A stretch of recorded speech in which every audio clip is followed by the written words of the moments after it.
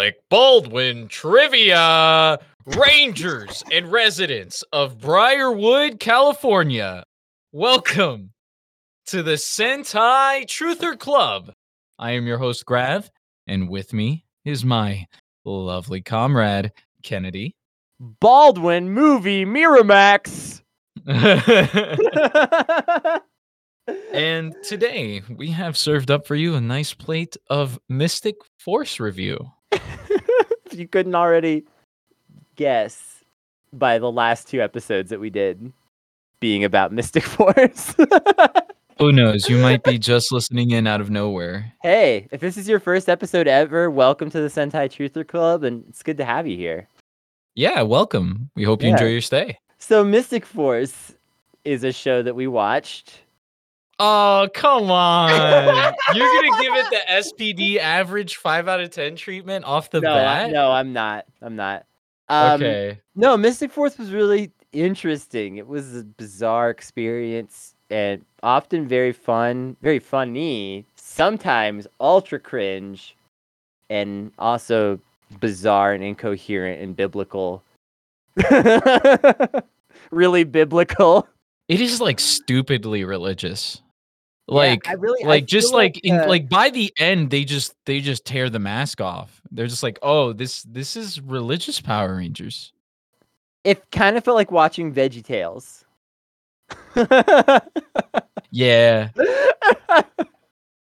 I do wish it was more Muslim, but unfortunately it's very Christian. It's really Christian. Yeah, it is not even, it does not have its ear to the door of universalism at all. Period. This is a not Christian at all. Story.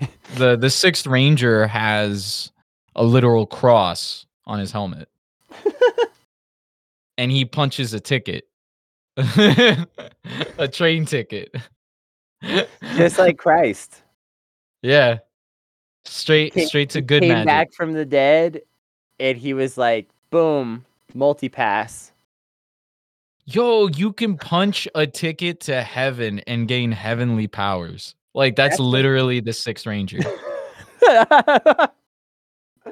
And it's cool as fuck. Like, damn. Cool shit. Yeah. All right, let's just get into it. I don't think that there's really any way to do this except just to do it, because there's so much to say and so much to cover.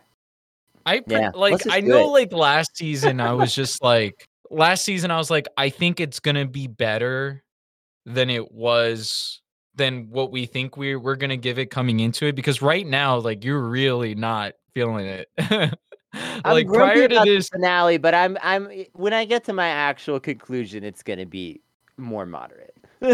Yeah, I feel like I'm gonna come out of this more positive as well, just because, like, I know I said that for SPD and I was kind of wrong, just because, like, there was so many. I didn't realize just how many times the Rangers in that season created the problem. Realistically, in this season, you don't really have that. It's just more like, oh, Harry Potter. And that in and of itself is pretty cool, because, like, prior to even watching this show, I recently revisited Harry Potter and the Sorcerer's Stone. And I opted not to watch all, I think it's 8 movies. I opted not to watch them, just because I wanted to wait for my son to be here, just to watch it with us, right? Because, like, I still find, like, problematic media from back then. There's still, like, more, I feel like, especially during the era of, like, material that necessarily wasn't written, that was written, like, prior to 9/11. As you could tell, like, even through Power Rangers has more socialist sort of undertones that you can, like, kind of get those nice, good moral messages from, right? But unfortunately, you know, that's sort of, like, teetered away. I feel like Harry Potter is still of that kind of era, even though the movies kind of take place way after that, right? And Sorcerer's Stone definitely still has that magical feel. I think it definitely has the locations right? Like, it makes Britain look like a really fun place. Come to the countryside of Britain. But, you know, like, you still get those, you're still charmed by all of it, right? Because magic is magic, right? Like, shit happening on screen that's not like caused by your fists or realistic weapons is still really cool when the CGI can catch up to it. And we're in the 2000s, especially towards the mid 2000s, we were kind of at that aspect where like basic magical effects like lightning and like shit that you can do in like Sony Vegas with like a 5-minute tutorial probably now. You know, like in the mid 2000s I felt is when that CGI was getting pretty good. So stuff like Harry Potter and all that other jazz was better for it, right? Than had it been released like when the books were like just coming out, right? Right. Um Right. so like I think because of that the sort of gradual shift in time and then Power Rangers and Super Sentai looking at Harry Potter going, "Hey, you know, like the grid magic like kind of the same And we thing." need to be clear. We need to be clear because you briefly mentioned this, but I really want to emphasize that it is obvious that the Sentai footage also was thinking about Harry Potter. Yeah, Like the they were Sentai, also, like they were enamored. They were in love with Harry Potter, it seems yeah. like. There's definitely some strong nods in the Sentai footage. And then combine that with the fact that the American version, you know, they're adding even more nods in, and it's like, this is Harry Potter as fuck. Yeah, I do feel like there were certain scenes because I think this is probably stuff we're gonna gloss over. You can kind of tell that this is the liberalized version of whatever the 90s era socialism magic was, even Mhm. in the choice words, especially when they go over Nick, who is like the Harry Potter chosen one character. Yeah. Um, Nick, I feel like Nick talks in like liberal Obama-esque tones in times, especially towards the end when he really starts to believe in himself. He talks about like courage versus like having compassion and love for one another. You know what I'm saying? Like it's like really like friendship and the compassion that he has of his friends that keeps him going. But Yeah. instead he says it's like the courage that we all share. You know, instead of Yeah. like that. So it's more like individualized sort of feel, but it's still fun. It's still so Courage, much fun. strength, friendship, access to healthcare. Yes. Rules. Rules. Rules. Good Gotta have. magic, dark magic. This is one of the rulesiest seasons, and it's weird because they throw out the last 3 seasons relatively established a Disney canon of how the morphing grid works, how you become a Power Ranger, and like details surrounding that. And this season they chose to throw all that out, but in that way where it's like, here's the new Power Rangers 4th edition rulebook, and it's 3 times as thick as the last one. And you're like, what? I thought the last set of rules was confusing. Why is the book thicker this time? Yeah, it's kind of crazy. Like it's cringe when they talk about it out loud. I kind of feel like you remember the when January 6th was happening in real time? I do. And we were getting videos of like and we like didn't really know the extent of it, right? Because it was like a developing story. Yeah, So not like safe we were for long getting for footage. streaming it and streaming whatever footage we could find in real time. Yeah, and there was that one video that popped up where you had like the QAnon shaman and a couple of others just entering into the house chambers. And you have that one Capitol officer that's like, "Come on, man, this is sacred. Come on, oh, dude, come on. You don't wanna be doing, oh, dude, come on, man. Don't get Dude, behind the no, podium. oh. Oh," you know? It's a lot of that. Yeah. It's a lot of caressing the flag for a nice photo op. It's a lot of never Trumpers.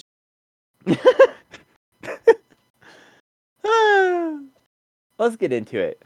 Let's go. All right. So the intro is Broken Spell, the two-parter that we covered in our first episode from this arc with Arlen Hellison. It was good. Yeah, we really enjoyed it. I mean, I don't think it was anything too spectacular, but it was pretty good. It was a good start. Yeah, made us hopeful for the rest of the season. That's for sure. We were like thoroughly pogged. We were amped. Yeah, it was better than pretty much every Disney era start. Maybe even Ninja Storm, although that one I'm a little more on the fence about. Yeah. I look at Ninja Storm more fondly now, I think. It was good. It was really good.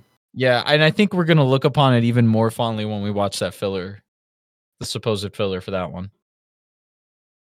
I hope so. I mean, the alternative is that we go, oh no, but yeah.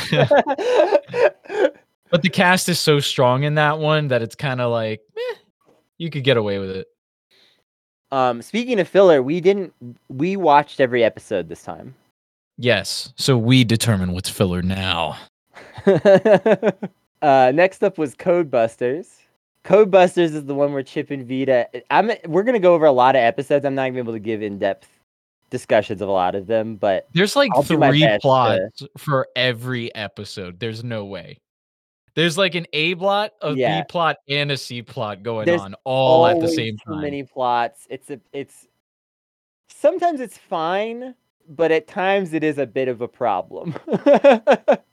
I'm gonna say it. I think it's to its detriment, actually. I think every time it relies on the 3 pillars too much.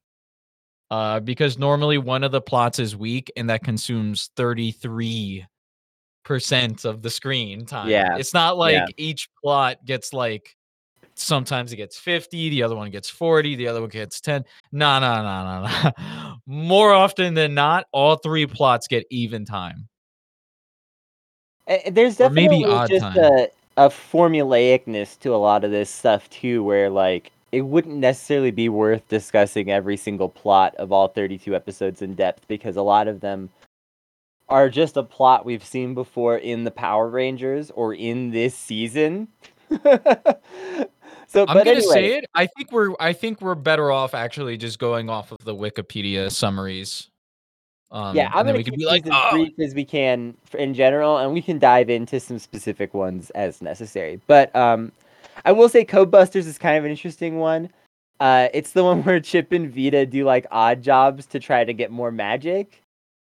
Yeah, it reminded me of Disney's Hercules when he was trying to be a true hero. So they pulled that one straight from the source. Yeah, or it's a little Mystic like Time Force. Right? Like when they move into the clock tower and they're like, let's get odd jobs. Wes needs to be a better person and be able to relate to the working class. Let's have him do ordinary work.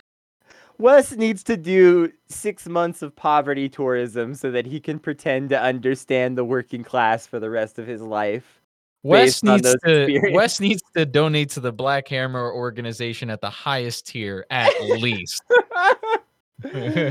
At least. Yeah, basically. I'm really mad that we didn't do that, by the way.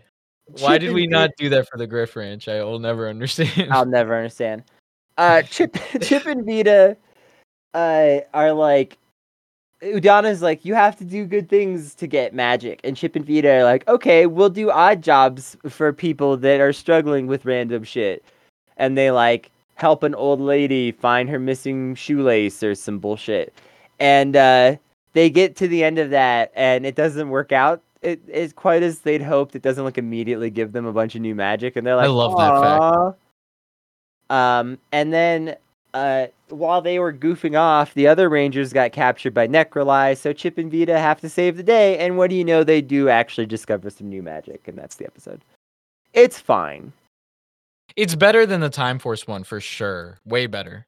I will say, we've had a problem for many seasons in a row, where the third episode is this, like, ditch that you fall into. And this is not that, so that's an improvement. Yeah, for sure. So Rock Solid is up next, And that's the one where Madison is shy and takes pictures of people instead of talking to them. More accurately, video, but I don't know. This one tries to develop Madison but fails, but it kind of develops Nick a little bit in an interesting way. So that was okay. Madison in development. Next up is Whispering Voices, which is Korag starts to get into Nick's head for the first time. Really, Yes, like it very hasn't really important. happened before this, and this is like the start of that. This is really important. This is an ongoing plot point where Korag can just communicate with Nick straight into his mind to like mess with him and stuff, and eventually like Nick kind of gets used to it, and it stops being so much of a like psychological manipulation tool, and just more of Korag just like calling Nick up and be like, "Catch me outside the 7-Eleven."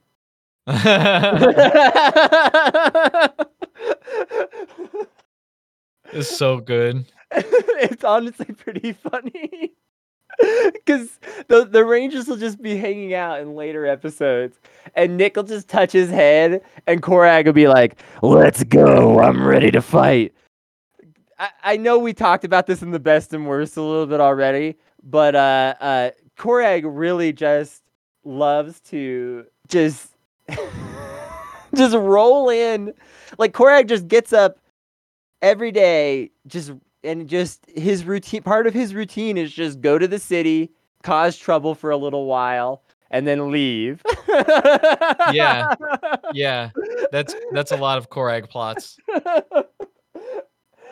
Very funny stuff, honestly. He just wants to tussle. He's like, "Yo, let's go after school, 3 p.m. right outside the cafeteria. Meet me there. If you don't, I'm gonna jump the shit out of you." It makes me think of like Hajime no Ippo, or like an anime like that where you have like your shonen protagonist, you know, in the case of that show Ippo, the boxer, and then he has that like dude that he's like in love with that won't hang out with him, and all they do is fight when they see each other. Like that, it's that kind of vibe, you know? Yeah, for sure. Which kind of makes sense given the revelations that come later. So anyway, also this is the start of an unfortunately an important plot point, which is Lily is sus. She's a Mogus. She's a very suspicious person. And she frames Nick of stealing money from the Rockporium. But she does it really badly. I want to point this out. She literally just hides the money in a different place in the store that it wouldn't be hard to find, which is like basically like by/under the cash register, kind of. So Toby just finds the money and resolves that plot. It's very amusing in a weird way. But it's Yeah. also like just weird. The Lily plots. Oh. Anyway, we start to get the sense that Lily is like probably a little bit someone to keep your eye on.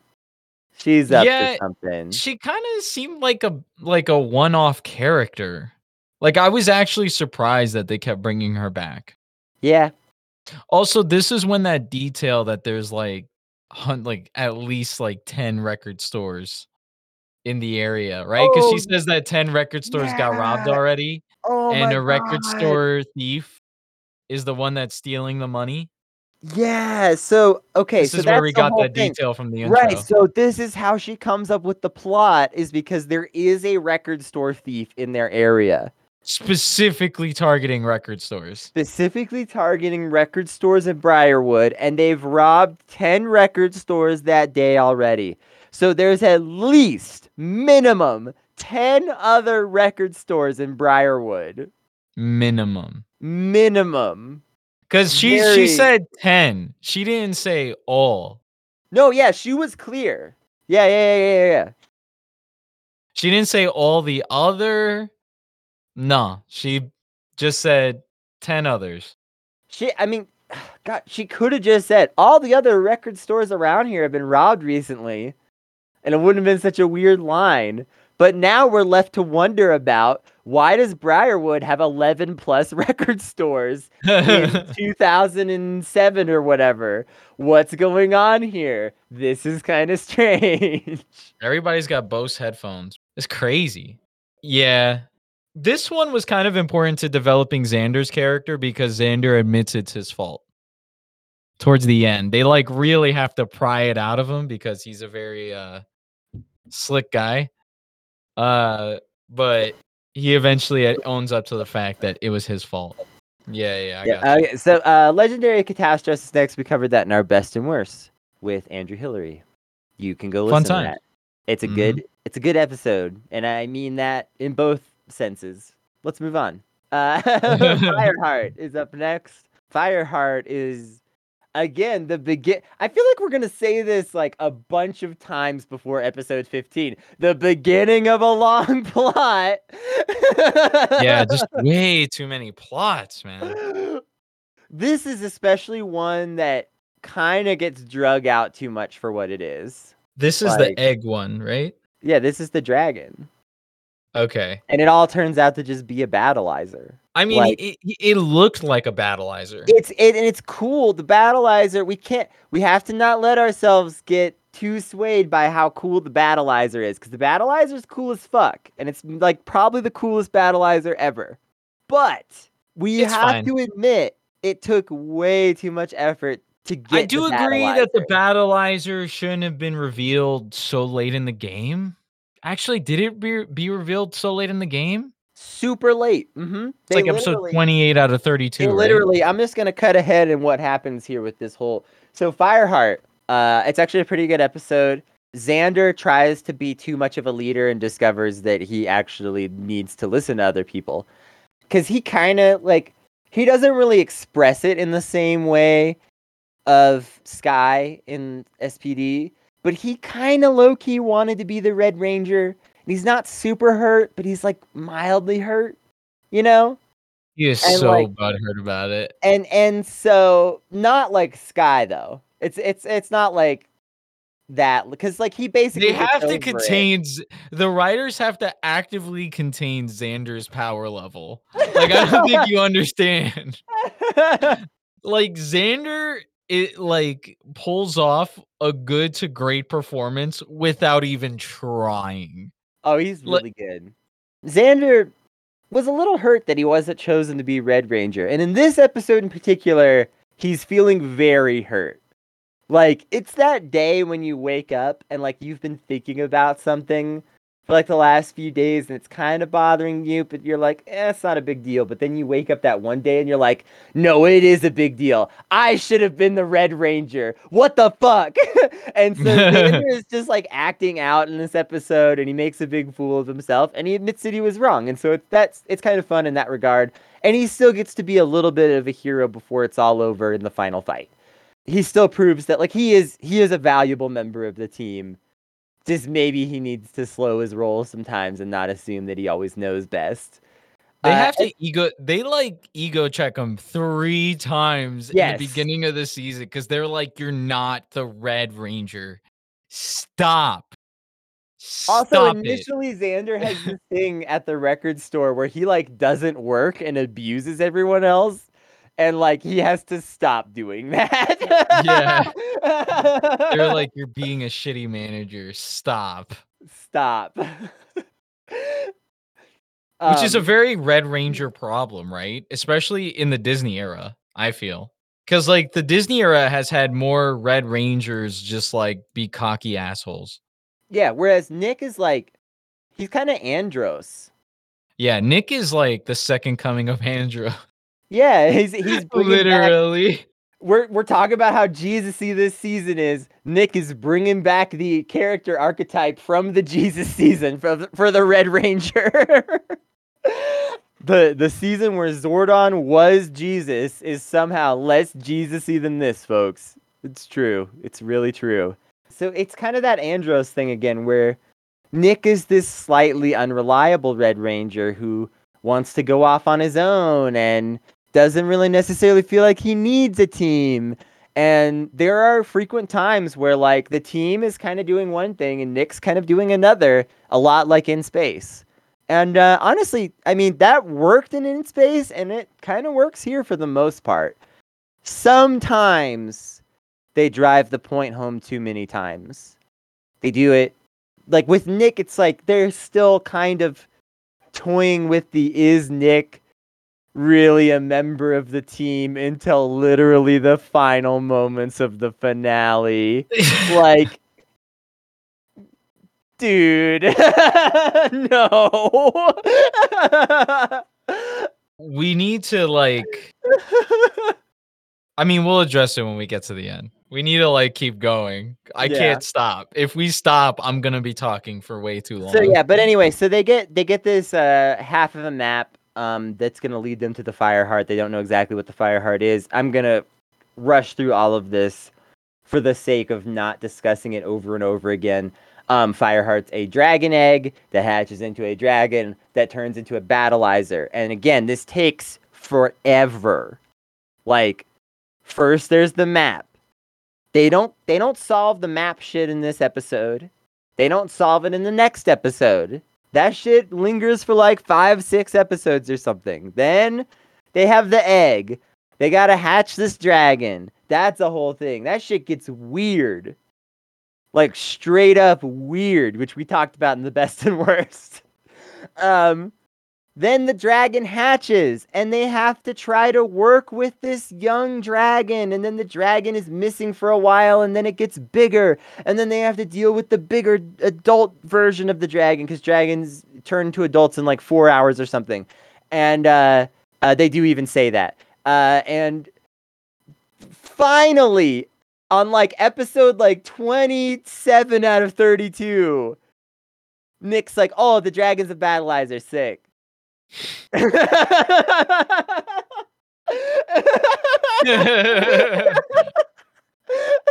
Yeah. Okay, so Stranger Within we covered partially in our best and worst. So let's talk about it for just a second and just basically say that again that it was good. But in particular, I think what we didn't cover the most in best and worst is that in part 1, Chip really shines. Yes. Like, Chip basically gets to do the detective thing, where, you know, he's off on a hunch and people don't take him seriously at first, but with a lot more grace and a lot less bullshit than the kind of garbage we had last season. Over and over again, they tried to do stuff like this with Bridge, but they didn't sell it because, like, they just treated Bridge like shit so much. Chip, it's that right balance. Like, it feels like a case closed episode or something, where it's like, you're like, is Chip going a little too far off the deep end for a minute? But then it's like, nope, no, Chip's got this. And it concludes with a great plot hanger. Or with a great cliffhanger. Like, a lot of the two-parters in this season felt slightly forced, but this one did not. This was brilliant. Like, you get to the end of it, you think they've solved the mystery, and then Chip draws that circle of chalk around Vita, and she's still a vampire. What? It's a great cliffhanger. Yeah, like, I think V and Chip both excel. I think Chip excels in part 1 and V excels in part 2. Yep. But also I like the character development of Chip in part 2 as well, because in Chip like basically like has a moral conflict for like a split second and opts to do like the greater good sort of thing, right? Of like, yeah, killing V is what I have to do.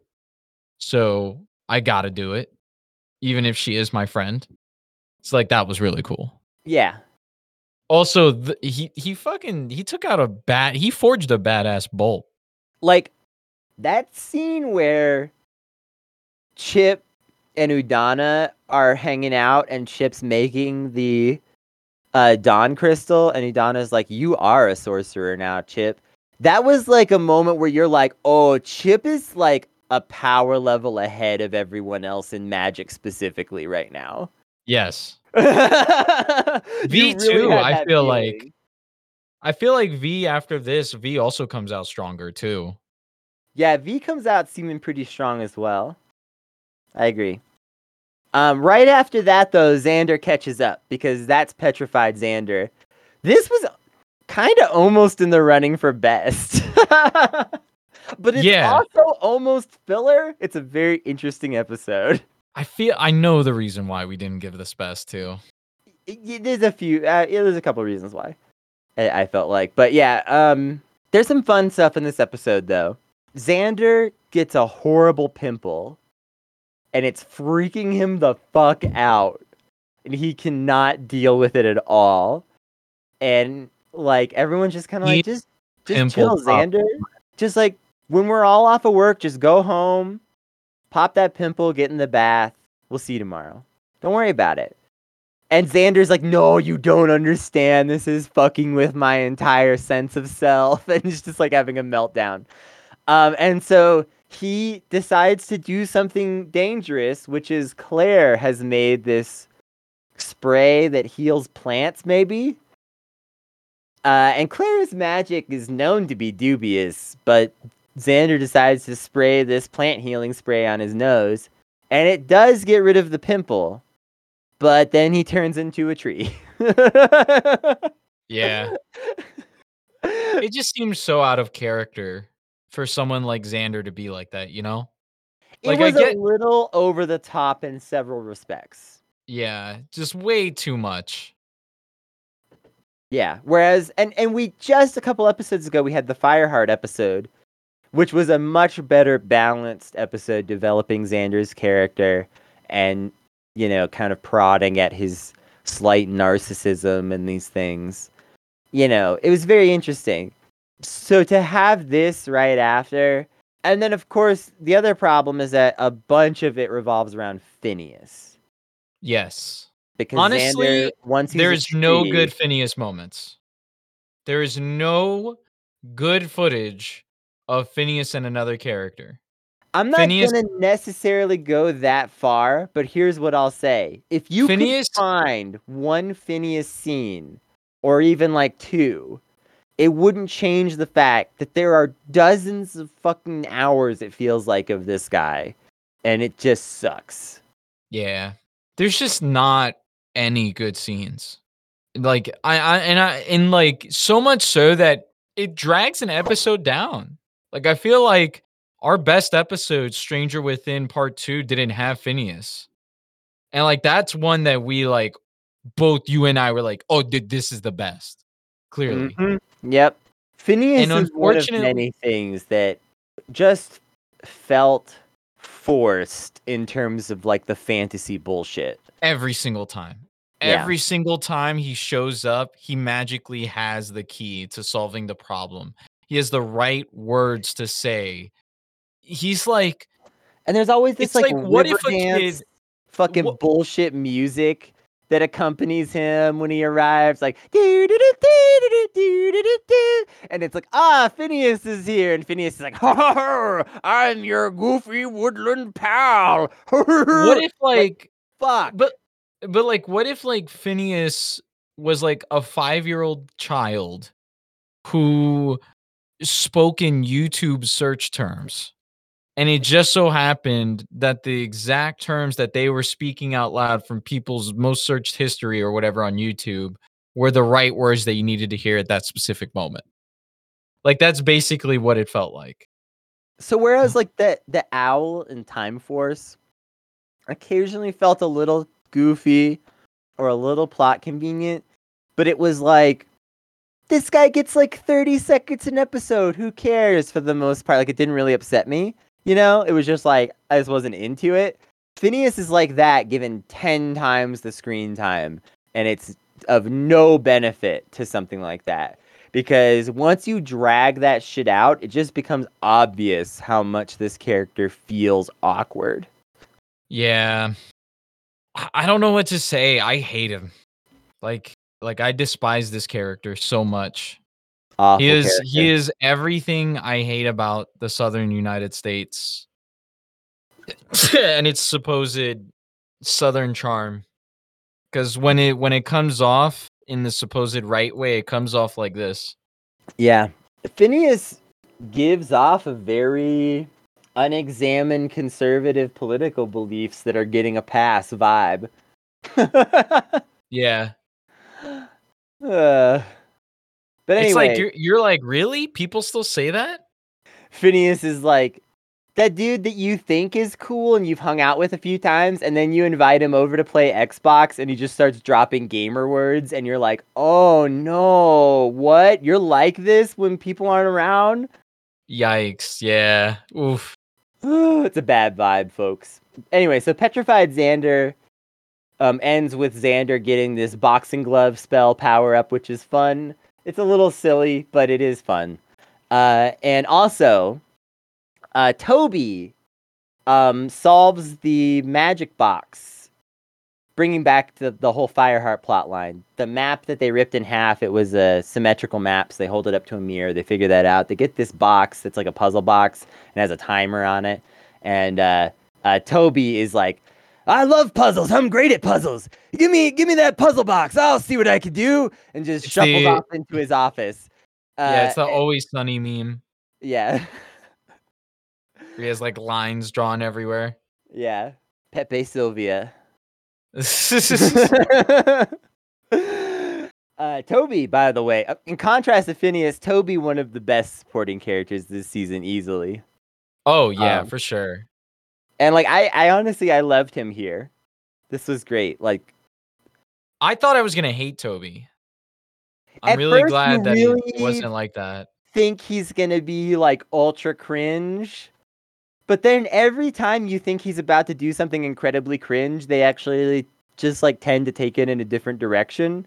And a lot of the stuff that he does is pretty funny.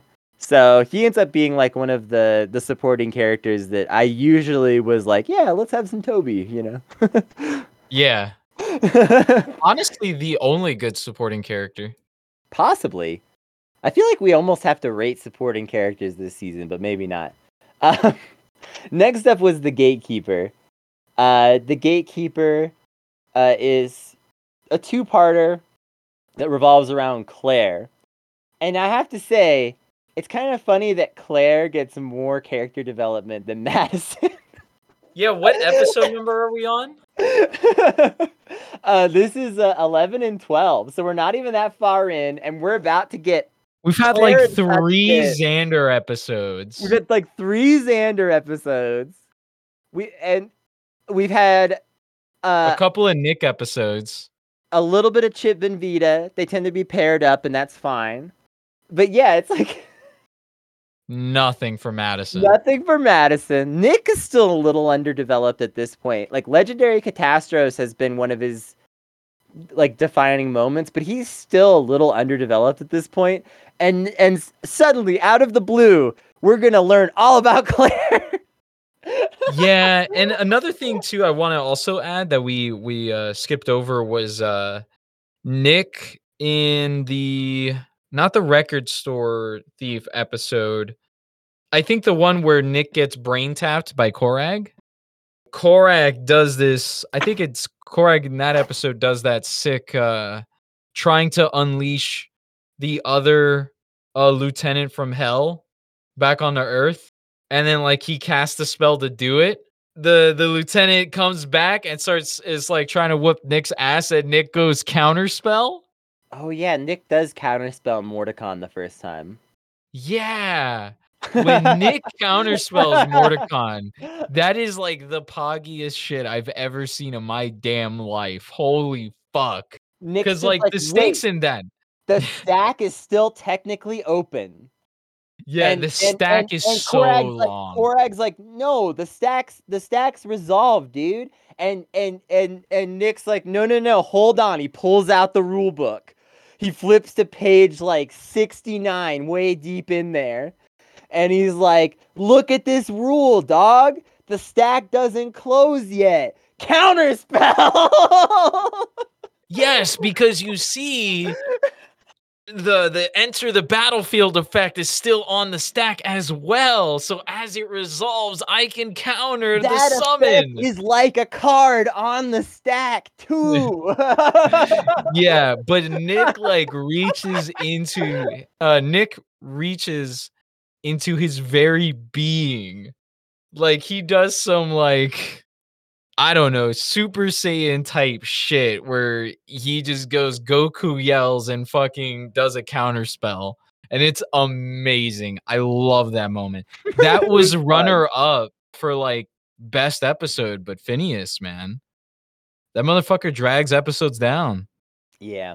So the gatekeeper. So Mordecai wants to get out for good and bring the forces of darkness to the surface of the world for the master, etc. I really wish Mordecai had just been the main villain. He was cool. Yeah. They really don't do him any justice too in this final moments here. The counter spell was cool. Yeah. But again, he doesn't get Mordecai's supposed to be powerful as fuck, and he just gets dunked. Oh yeah. Mordecai's like, Shredded. fight me, and like it comes to his title match, he's like, yeah, fuck yeah, and then like the mafia comes in and breaks his legs the day before the event. He's like that dude in high school that at first glance you think is kind of tough, and he's he rolls up in the truck blasting headstrong and whatever. But then like you realize after a few days that like underneath those cargo shorts there's nothing. Yeah. Like An important lieutenant to go that out baggy too. t-shirt is not hiding muscles. I would have never expected him to go out in the first 15 episodes, to be honest with you. You Yeah, could no, have not Mordecai told me seemed that. like he was gonna go the distance. He seemed cool as shit. And definitely the implication at first, it definitely felt like Mordecai is more powerful than Korag or Necroli, and fighting him is going to be a more serious, like defeating him is going to be a more serious ordeal than defeating either of the other two. That's like the first impressions around like episode 3. And by now it's obvious that that's not the case. Yeah.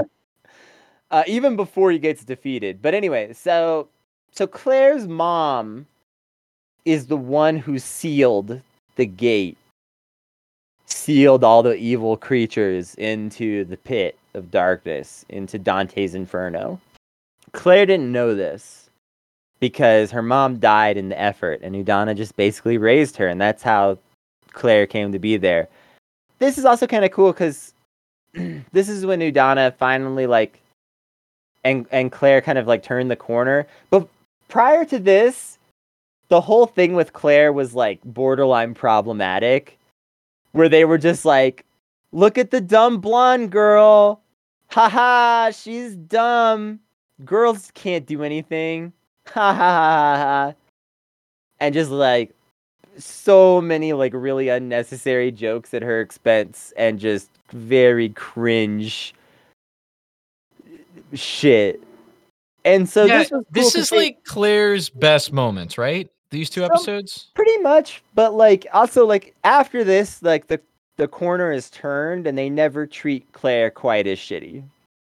Like Yes. she's sometimes incompetent, but it's more of like a, like I'm still learning. to bring it Haha. back to like Harry Potter, it's like it's kind of like Neville Longbottom, how eventually he's this character that like gets the respect that he deserves, and like maybe he's not good at every single thing, but he does have his talents. Like that gets to be Claire more so after this, which is just like I don't know, it's definitely an improvement because before this it was very bad. So yeah, so Claire will probably become a great sorceress one day because her mom was, and her mom was just like her in that she was very bad at magic at first and then eventually became really really good at it. So Claire learns this and is like, oh, okay, I can like work on myself and stuff. And a lot of this is like relatively good. I will say in part 2 in particular, they just kind of cut to Claire making faces a lot instead of giving her lines, which was weird. No, not even sound. Not even like you're doing the sound because this is an audio show, so we have to do that for the bit. But I just want to be clear that like she's not even making a sound. She'll just be like soy facing. And then she'll soy face right next to Nick. And Nick is also soy facing. And Xander soy faces a couple of times, I think, too. I don't know. It gets messy. It gets really But messy. they stay in costume. This Only is Claire shows definitely face. this is definitely one where the A plot is decent, but the B and C and all the extra bullshit they throw in, it's just one of those ones where you're just asking yourself, how did we get here? How did we get here? How did we Yeah, get because like here? there was Pog moments too in this, and I was like, this might Yep. be a contender for best. But then like they kept cutting to Claire's face. Yeah, and then I'm like, also like I'm not. I mean, if you're a Claire stan, like, yo, this is your this is the season. shit.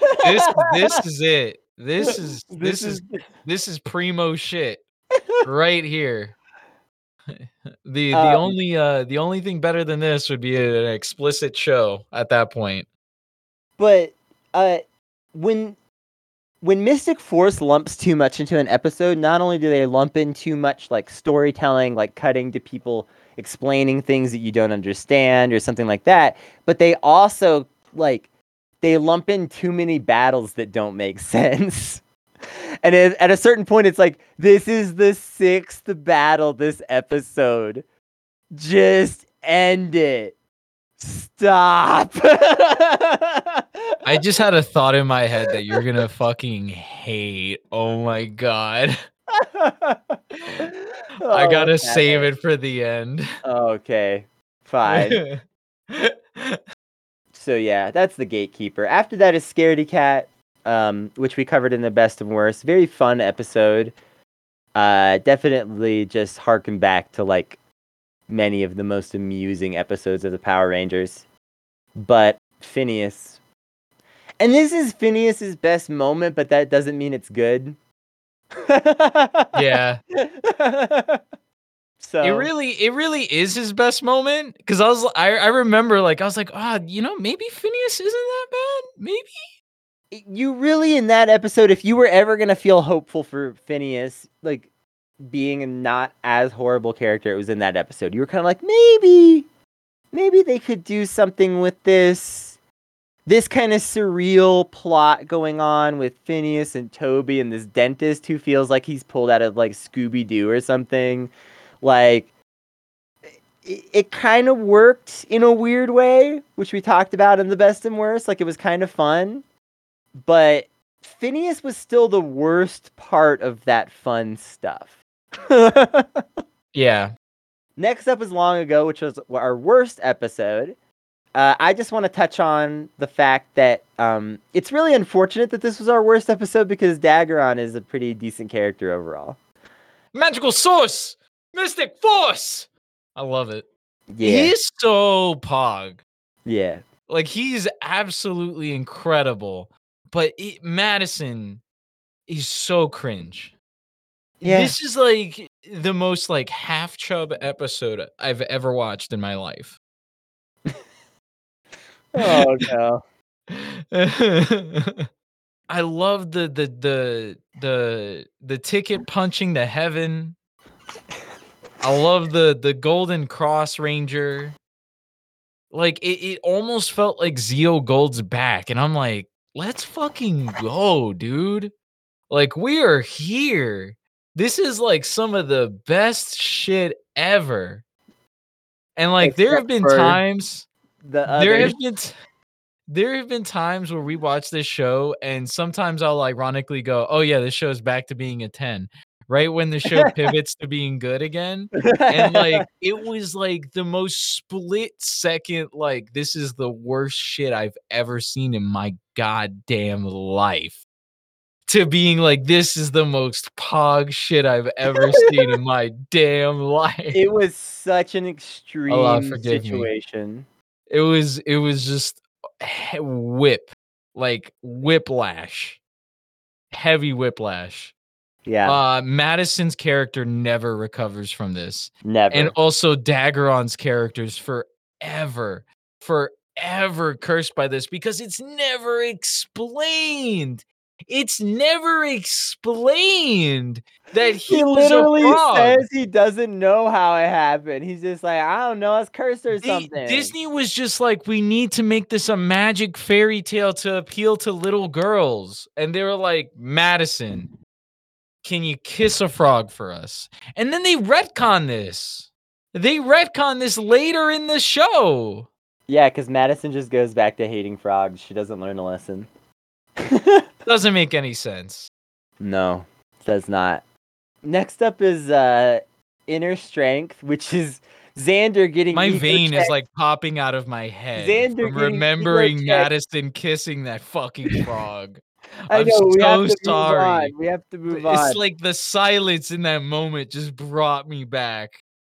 And I just remembered I yelled the longest no of my life. Like I was trying to keep my cool because my son was here, but I was like yelling and I had to like contain myself in that moment. The fury that was boiling to immediately being amped and fired up at seeing Daggeron and him in the Gold Ranger outfit. I'm so sorry to interrupt, but my It's God, okay. the whiplash, Well, like the whiplash is real. The whiplash is so real because we all experienced it in that moment. Because I was like, they're not gonna do this, and you were like, they're gonna do this, and I was like, shit, they're gonna fucking do this. They're gonna actually do this. Oh no, they're actually doing it, and you're like, they're actually doing it. Disney is all about the fairy tale, dude. And I'm like, no, no. It was fucking like, it's so vivid in my memory. It's burned. Like, remember when burned. Amy was watching the beginning of the season with us and she was making these cheesy fairy tale jokes? She was right. She was right. Shouts out It's to Amy. fairy tale in the Bible. Yeah. It's the New Testament. We gotta move on. All right. Inner Strength is the third time Xander gets ego checked. Fourth time. The fourth time. I don't know how many times. The fifth or sixth They time. need Xander to has been contain ego Xander's checked. power level because he would just he would run the whole show. It would be the squad listening to Xander. So Daggeron, this is actually like one of the only kind of own goals episodes also, because the Rangers don't really have a problem. Daggeron just punishes them for not training hard enough, and Xander in particular. Like, yeah. That's the episode. And Xander's like, quit riding my bulls. I've got a date. Whatever Kiwi shit he's always on about. And he's a full-blown immigrant, as we find out later on. He gives us his whole backstory. He's like, you guys, you really accepted me. You accepted me in my Kiwi accent. I'm so grateful. Yeah, literally, I was gonna save this, but since you brought it up, I'm just gonna drop it now. Nick is like, you don't know what it's like to be an orphan. And Xander's like, I've got a funny accent. I'm a person of color. Just because I'm from New Zealand doesn't mean I'm not prejudiced against. It's fucking wild. Yeah, it's wild. Xander can't handle anti-Italian discrimination. Guess what? Italy won, by the way. It didn't come home. Hell yeah. That'll be old news by the time this comes out, but... Yeah, fuck England. Fuck England. At the end of this episode, Xander gets the mystic muscles. Yo, the fact that they only bring this out one more time is awesome, first of all, because that means it's not filler. But also, it sucks, because I wish it was done more. Soul Spectre is up next. This episode, we felt like might be filler. Is this episode 16? Yeah. Yes. Yes, episode 16 is filler. Doesn't introduce anything new or add new character development. Nope. If anything, Chip acts out of character in a way that isn't really explained. Extremely out of character. This is like None of the it matters either. opposite of Chip. So, Yeah. yeah. At first you're kind of like, maybe it's kind of not filler because like Dagron mentions about how he's training him to be a knight, but like that goes nowhere. It's like never mentioned again. So this Yeah. is filler. Yeah. There's this B plot that Dagron's gonna train Chip to be a knight, but then it just turns out he's just training all the Rangers to be knights, and he just needed to give Chip a W. Yeah. Chip just had a bad week. That's all this episode is. It's very after school special.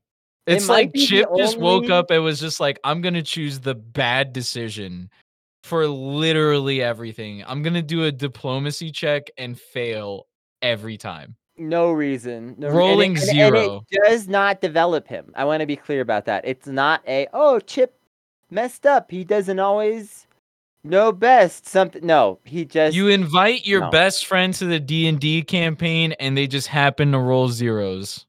It's just, it is what it is. Yeah. Just rolling ones all session. The only check he succeeds is like a not very important climb check. Yeah. Next up is Ranger Down, which is also kind of a weird one, but probably not filler. Although this one also felt borderline filler to me. Did it introduce anything new? I'm actually not sure if it did. This is the one where Genji's just jealous that they all are spending time with Fireheart. And I think the only thing it theoretically introduces is the completely unimportant detail that Phineas mostly raises Fireheart after this. Go to the Ranger Wiki. They're nerds. It's literally unimportant. I actually, the more I think about it, episode 17 is definitely also filler, I think. Unless there's something I'm missing. And, if you're listening and you think, hey, no, there's a really important reason to watch that episode, email us or something. Twitter us, whatever. Twitter us. Dark Wish is next. It's a 3-parter. Madison, I think, was the reason why the last episode was big, right? Madison has kind of like some character development here. Barely. Not really. Oh, this episode, Udana realizes the baby Phineas found is her baby, Bowen. Okay. Yeah. Fuck. Well, all right. Well, then it's canon, so let me just give it the briefest explanation we already kind of have. But Genji gets jealous because everyone's paying attention to Fireheart. He leaves. Madison also feels kind of neglected by the group. So she kind of takes charge of some of that shit. They all eventually realize that they kind of need Madison, maybe, or at least they need someone to wear the blue suit.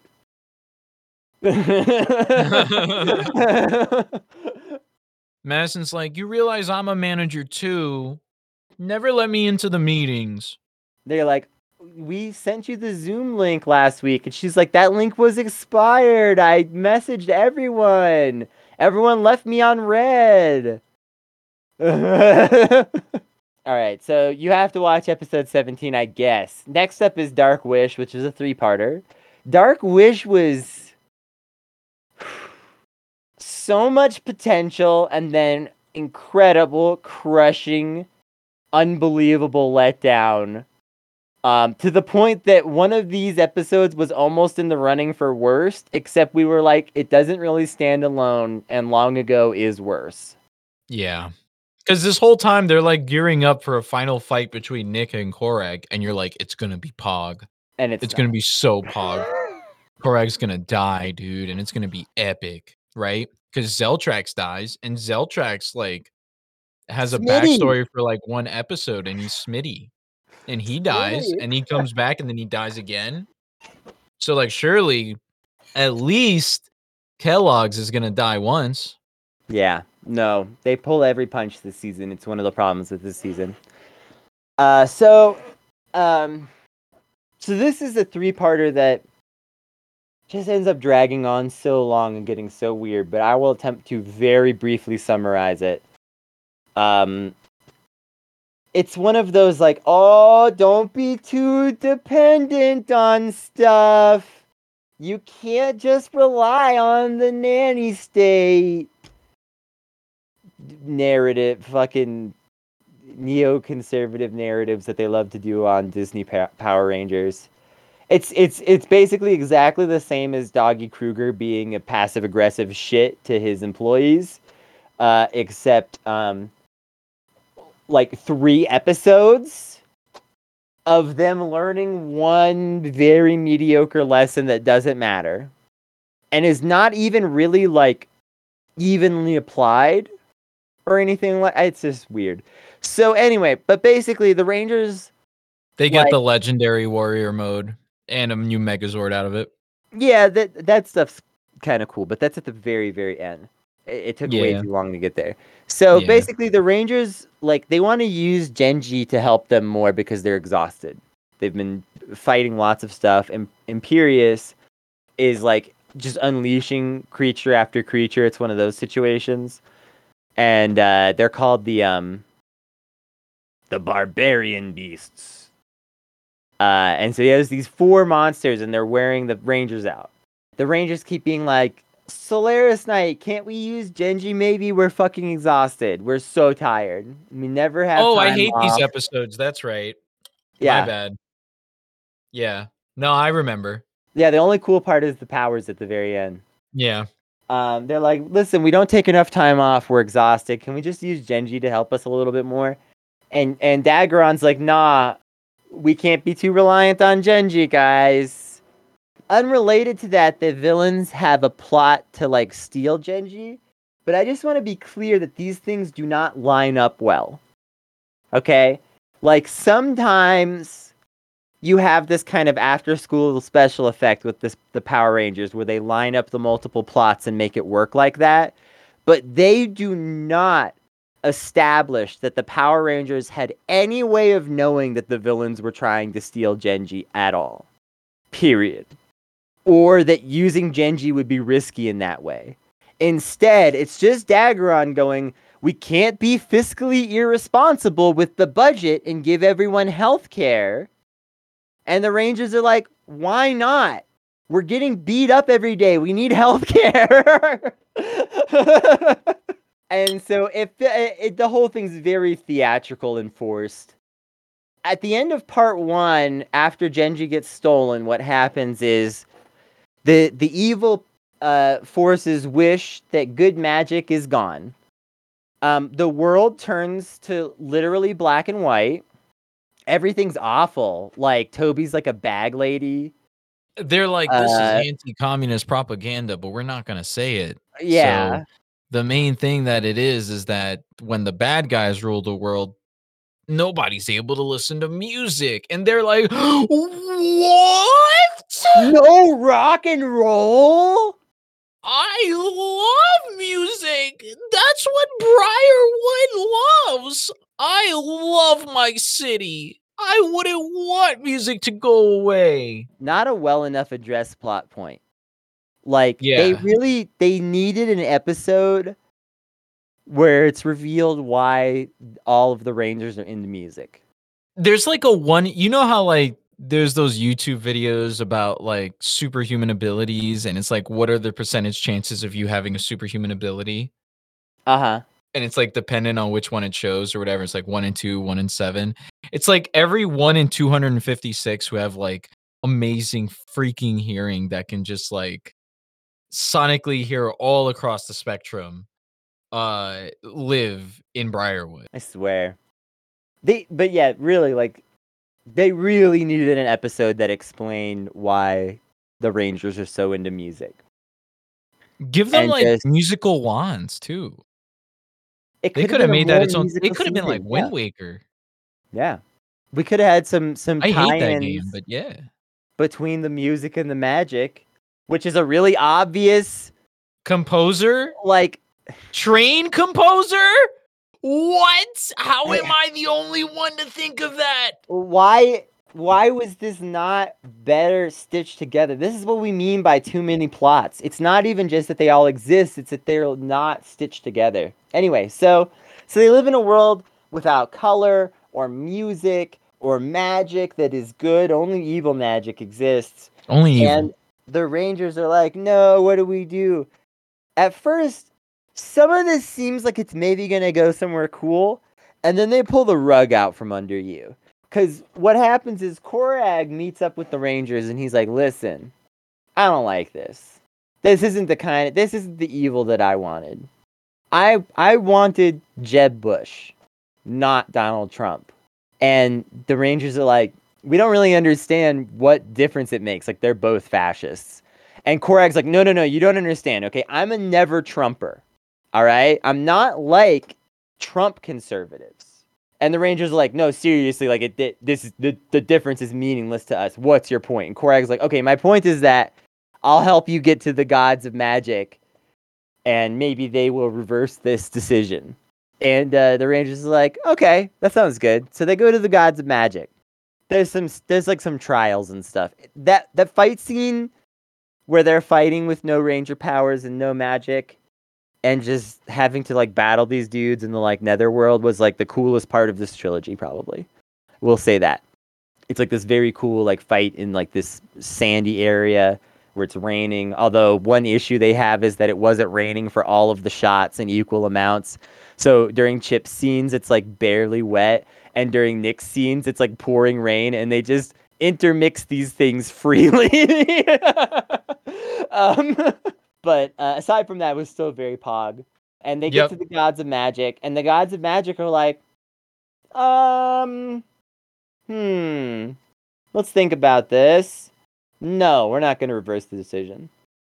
I will quickly say the gods of magic were kind of cool, kind of Final Fantasy-ish. At this point, I was sincerely hopeful about what Part 3 would hold. Like, I was on the fence as well. Some of it had been kind of okay up till now, so I was like, maybe Part 3 will kind of pay off with the gods turning them down. Like, maybe the Rangers will really have to solve this problem in a creative way that really tests them instead of them just like getting the gods to solve it for them. Wrong! They go back to Briarwood and they see that Necroli is like beating up Toby and people because they want to listen to music. And they're like, we gotta save the music. It doesn't matter if we have powers, guys. And they go and they start fighting. And the gods of magic are like, oh, dang, you know what? We were wrong. These Rangers, let's give them back the good magic. It's like the Democrats asking for Trump's Twitter ban during primary season. And then fast forward to post-insurrection, and then Facebook and Twitter and everybody else like, you know, maybe we should have banned Donald Trump. Yeah. Also, it is around this time that one of the characters, I think Madison maybe, or maybe Vita, comments on the world not having color. So, like, the black and white filming is no longer just a stylistic thing. It's actually how the world is. I love it. I loved it so much. It was so cheesy. When she was talking about it, I was like, yeah, let's go, Pleasantville. Love it. Poggy. At the end, the Rangers get their legendary powers. I saw that movie in like middle school, by the way, as part of my education. Oh no. But yeah, so at the end the Rangers get their legendary powers, which are kind of cool. Actually very cool. Do they get those? No, they get the legendary powers. Okay, yeah. So they get the legendary powers. They're very cool. The suits for the legendary powers are very cool. This is like a great upgrade on an already great suit. Zord is a downgrade. Zord is definitely kind of a downgrade. Especially, there's some good Zords this season and some really bad Zords, and the contrast is very noticeable because a couple of the Zords look like some like Gundam unicorn shit and are pog as hell. And then a couple of the Zords look like some like Power Rangers Season 2 Chonky Boy CGI nonsense. Yeah. I just don't like the fact that 4 of the Rangers morph into 1 Zord. Like, I didn't understand that. When all the other Zords that they did, it was individual. You know what I'm saying? Well, Like, that wasn't didn't make any sense to me. And, like, because of yeah, that, the Zord it's not like the Zord action was bad when they were a singular Zord, but, like, it's a little weird. man, like, it was they had so much on-screen personality when they were separate Zords. Yeah. Yeah. It looks cool, though. Still Yeah. looks cool. Next up we have Korag's trial, which is an interesting episode. The villains have had a lot of internal drama, and this brings it to a head somewhat. Imperius accuses Korag of treason and puts him on trial. And it's kind of a clip show, but it's like that weird thing where sometimes Power Rangers clip shows are really good episodes for some reason. And like basically it's like all of these memories of like times when Korag beat up the Power Rangers and times when the Rangers beat him up or times when he let them go or let them off the hook and all these different things. And like Korag's been a little weird and inconsistent with that stuff. So this episode was actually really good because it helped finally bring all that together. Yeah, this is the one where they put Korag on trial, right? Yeah, Korag's trial. Yeah. Yeah, Korag's trial is so pog. Like, I really enjoyed the fact that, like, they were addressing the accusations against each other in this episode. That's basically all what it is, just a court trial and, like, the villains arguing about why they don't succeed in killing the Power Rangers.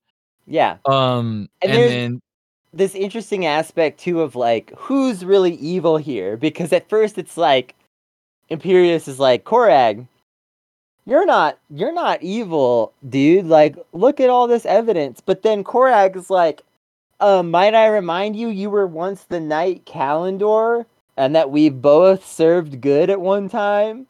What room do you have to talk? And it kind of turns into an interesting back and forth with some of that. yeah. And the fact that Necroli also was playing both sides and had a human daughter. Mm-hmm. Also weird scenes too, I think. They turned Necroli's daughter, Lily, into Spider. Is this when I think this is when that happens, yeah. Yeah. Imperius just is not very nice to Lily. Yeah. And Necroli doesn't really do much to stick up for her little girl. It's kind of sad. Yeah. It's because she uses dark magic.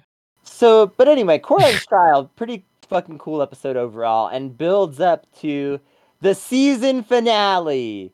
Heir Apparent. There's no episodes after this. Honestly, you could end the show here. It really maybe should have. It's very complex.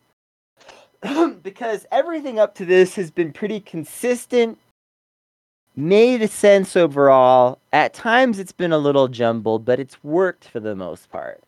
After this, it really goes off the rails, and it's unfortunate because I would say if the season ended here, I would be tempted to give it like an 8. Yeah. And I'm not gonna rate it quite that high. I'm not gonna rate it ultra low, but we'll get there. I agree too. I also would have probably been there had it ended here. So it's unfortunate, but Heir Apparent is unto itself. I mean, even if it ended here, like this wouldn't have been like the best finale ever, but it would have been okay. There's some really pog moments, but it's also kind of a mess. Let's dive into this a little bit because it's really important. Korag has been on trial. Also, there's this whole thing going on. So they want to bring back the Master, who is like the ultimate boss of the season. This actually kind of sucks because we don't get any development of the Master. We don't know what motivates this character. We don't know what makes the Master interesting or really even powerful. They really don't. All they ever do is allude to the fact that he's super strong and he shows up a couple of times, and that's it. And that's a little unfortunate. But anyway, so they're supposed to be bringing back the Master. But Imperius is also kind of working this other side of things a bit, because he's kind of planning to maybe take the Master's place. It's all coming to a head now And Imperius decides he's got to get Korag's good graces, basically. Like, he's got to get Korag to like him, to pull off this plan. Even though that's almost impossible. But he's in this position where he can kind of, it's kind of like when the bully, like, punches you down, but then offers you a hand and is like, come on, let's hang out. It's all good now. Like, Imperius kind of has that position of power of Korag right now. So he basically tries to take advantage of it and manipulate Korag. We get a lot of backstory here, finally, about who the old Rangers were, what their battle was like, and, like, how this stuff pertains to the present. So we learned about Lianbo, who was Udana's husband, and was a knight and trained Dagron, and trained, like, all the Rangers. And also, we learn about their long-lost son, Bowen. Also, sometime around this, or before this, Madison has one of her absolute worst moments when she, the, like, shy, sensitive girl, gives Nick a super hard time about having his childhood blanket. And then Nick's like, yeah, I'm an orphan. This is the only thing I have from my birth parents. And Madison's like, I blocked that out of my oh. mind. Dang. Yeah. Just a garbage situation. Madison sucks. Yeah, she does suck. Of all the characters, should not have been that character to just put her foot in it like that, and she just completely does. Is so rude. There's a lot of complicated stuff going on because as we learn this backstory, we're also starting to learn some things about the present. And, like, what's really going on there. It doesn't really come to much of a head in part 1. Basically what happens is, like, the Rangers and Korag fight a lot. There's some bonding between the characters and stuff in between. And then Korag realizes that Imperius used an illegal spell. It's really the plot. There's forbidden spells. Use the forbidden jutsu. And the forbidden spells are also something that we see on the side of good as a thing, but that makes sense, okay? If you're like, yeah, we use good magic, it would make sense they're forbidden spells. What forbidden spells do you have? Straight out of Naruto. Hidden Leaf Village. He's gonna learn the Shadow Clone Jutsu. Is bad. Yeah. They get extra, like, right after this, it's like, you know how, like, Democrats, we support the Green New Deal, right? Or whatever, and you're like, bog! That's like the first couple of episodes. And then, like, slowly it starts becoming like addendums and then addendums to addendums. And then, like, when we get to this point, they're just like throwing, like, I don't really actually support it. I support access to green energy. Like, it's like, oh wait, now we can't trust our candidates to all be the same. And then it becomes this, like, weirdly, like, political thing, and not in, like, a fun way, Yeah. It's in a very, like, boring way in its presentation. And I think that's what makes it awful to watch. It's like, you can't be doing that because in bylaw section 6, it says you can't. So the Rangers get drugged down to hell. Imperius takes their legend powers. They realize Lily is Necrolize's daughter. This is also when we first find out that Lily isn't necessarily into all the evil stuff in the same way as her mom, because Lily's like, we're gonna treat the prisoners fairly, right? And her mom is like writing slips to send them all to Guantanamo Bay, like, huh? What'd you say, sweetie? Udana decides to use a forbidden spell to get into hell and save everybody, maybe.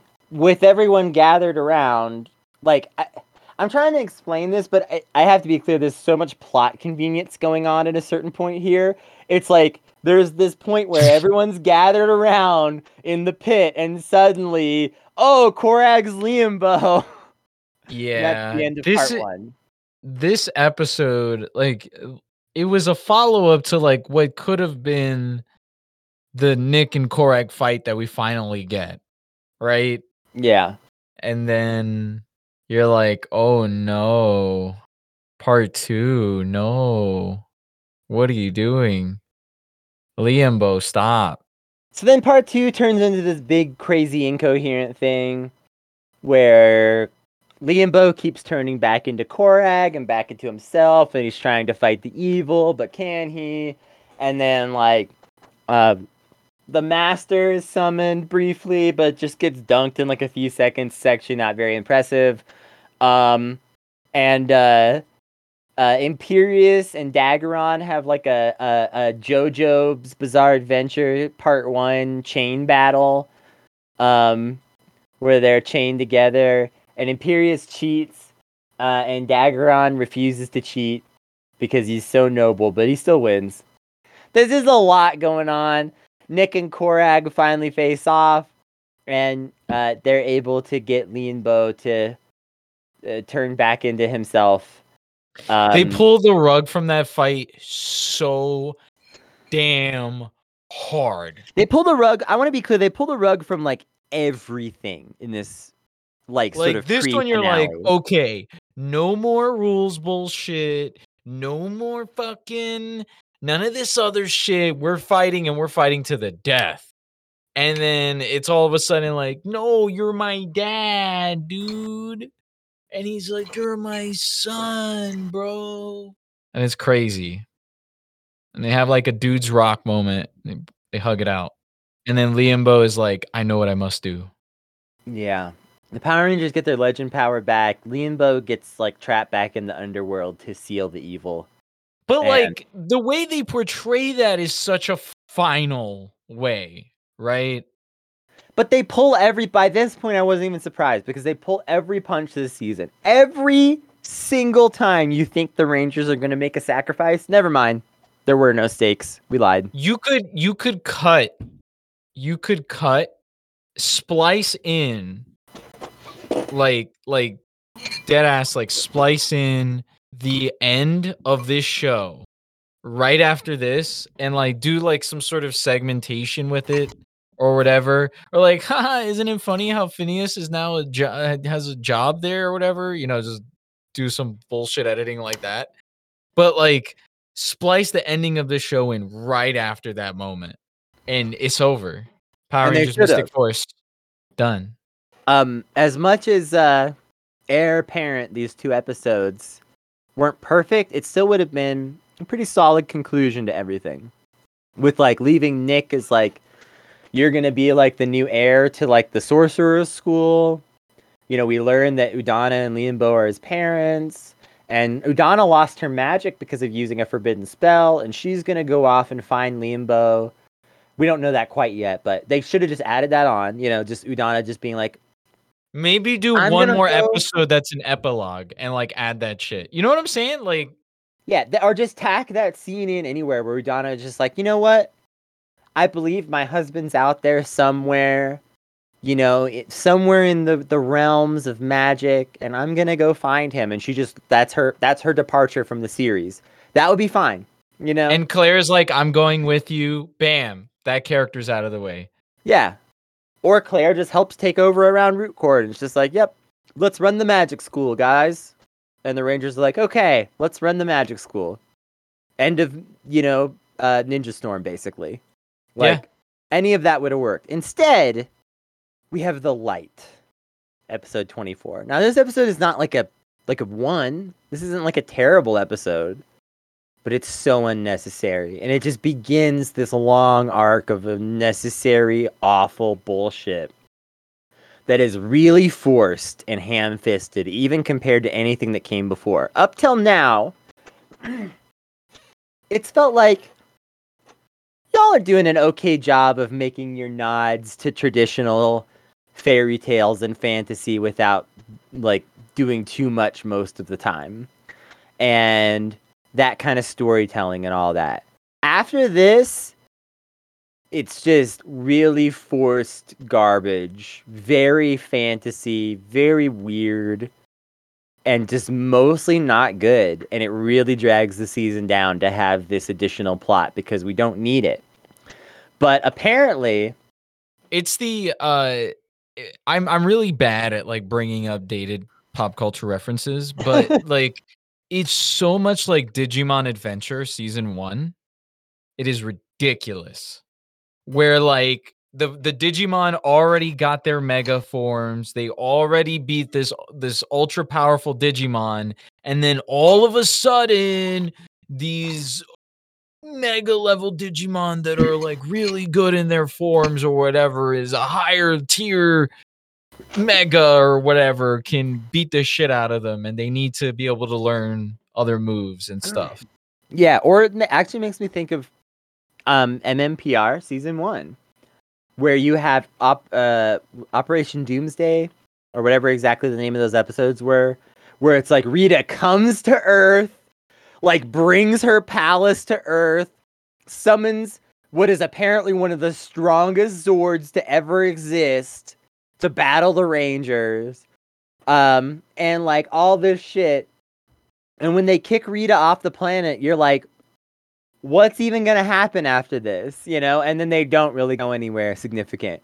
Like that's like the feeling that I had here, for There's sure. more finality in this though than MMPR towards There's the even end. more finality. There's even more finality. It doesn't end on something like oyster stew. The light introduces the 10 terrors, which are like these bosses that the Rangers just have to fight.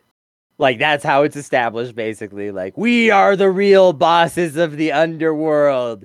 Now that you violated the underworld, you will answer to us, the real bosses of the underworld. Whoa! But also, instead of just dunking the shit out of you like we obviously should, we're all about these weird fucking games. We have to play games. It's like Yu-Gi-Oh! It's like those Yu-Gi-Oh! Arcs where they're playing different games. They go to What's-His-Face's island. He's like, I made up a new game! That's this arc, except way, way worse, even. Yeah, everybody's upset. I can't like honestly, I can't remember most of the plots to these. I'm not even They're gonna all try to kind of address this. them all. They're all kind of the same, where it's like the Power Rangers face one of them every episode, and they each have their own like sort of gimmick that week. One And of then, them like, half of isn't. them don't follow the rules and just get destroyed by the council because they didn't follow the rules. And the Rangers don't even defeat them. Yeah. It's not very fun. I think more or less, I think the best parts about it are the action sequences. Oh, the Even Battleizer those episode. sometimes suck. The Battleizer episode is also really good. But even the action sequences sometimes suck. For real. Just a really bad continuation. All the way to the end. Yeah. I think the And again, biggest it's the highlight. same gimmick over and over and over. Yeah. Also, Korag is back. So Korag is now the protector of the master, who's sort of just the allegory for the devil. Yeah, he's trying to keep the master sealed away. It's just the devil. Yeah, he's just the devil. Yeah, literally like just the devil. Like just different word. So he sealed the devil within himself, so he's Korag, because he's used a lot of dark magic. So he has to like encase himself in dark magic armor. And what eventually comes of it is we get the Battleizer episode in the Snow Prince, which introduces a new character to the show who shows up again in a later episode. But yeah, the Snow Prince introduces the Battleizer for Nick. I Yeah. really like this episode. It's fine. It's fine. Mm-hmm. You want to talk about it? I would like to just try to get to the finale here. Are you serious? There's not much to say. Even that one just follows the formula for the most part. Okay, so can we talk about Nick's Battleizer form then? Yes. that Nick that they Battleizer is like cool as shit. yeah, so like he has 3 colors now? He's red, white, and blue? And gold. And gold, yes. And he's more Phoenix-y, more so now than before. Yeah. And so freaking cool, man. And they do like they hype him up big time. They Because do some after that crazy point, stunts whenever he's in the Battleizer. and you know that the Battleizer is a US exclusive. So they were like filming a lot of footage of that. They were super proud of that. Yeah. I don't blame them. It was Yeah. It was pog. cool. Cool shit. I'll say it. The best Battleizer ever. Yeah, for sure. You know, assuming we're counting like things that are clearly Battleizers. As a lead up to the finale, I thought Daggeron would have a bigger part in these episodes. I just want to mention that, throw that out there. Daggeron kind of gets the treatment of the Sixth Ranger from In Space in a way, where he shows up, he's kind of cool and interesting at first, and then he just sort of fades into the background and is like, you're like, what's Daggeron up to? And it's like, oh, he's fighting some other monster. And it's like, oh, okay. Okay. But the difference is that he's cooler. He is cooler. Yeah, he's cooler. But yeah, so we get to the return. So the monsters, the 10 monsters that were revived and fighting over each other because of rule checking and going to the referee and complaining to the mods, have had it with Korag, who is the administrator of this website. You know what it is? We've been making D&D references, so let's make one more. The terrors are like the worst D&D table. That's what they are. Like they're that group where every single one of them is rules lawyering and arguing, and you're like, can we just play the session? Because for the past hour, y'all have done nothing but consult tables and yell at each other. One of my favorite D&D experiences also was an experience where I picked up the habit of doing a charisma check every single time I talk. And the DM promoted that. Not me. And then like it came after a point he kept going with the story and I was like, charisma check? And he was like, no, it's fine. You got it. You got it, brother. Yeah. So skip ahead to the return. All these episodes of, these nerds arguing over rules, taking turns playing games with the Rangers ends. What happened to religion? What happened she to lose it. religion? And so the return features basically Udana finally finding Lianbo, who has been defeated. The master is going to come back because of this. But she brings him back as Lianbo, like, as himself, and he's back. And he's cool as shit in his red Korag costume. It's very cool. The teens are mean to Lily. Toby knows they're Power Rangers now. Matumbo doesn't want to be evil. And, like, meets up with Vita. And they kick a ball around and talk about how things could be better.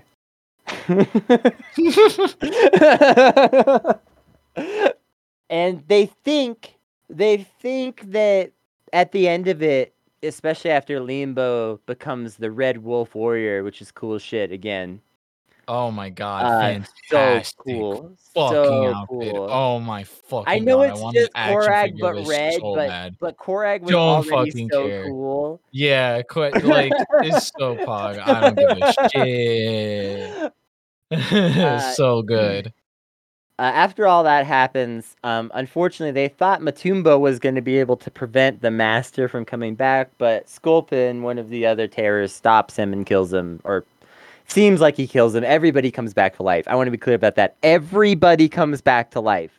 At the end here, every single person comes back to life. Even characters like Matumbo. Kennedy, they set the stakes. I set them low, yeah. So right at the end, everyone's feeling like, oh, maybe things are good, but then, oh no, the Master appears, and the Master is like, get wrecked, I'm here to eat your fucking planet. And that leads us to Mystic Fate, the 2-part finale, the actual finale. This is just so weird. and confusing and unnecessary for the most part.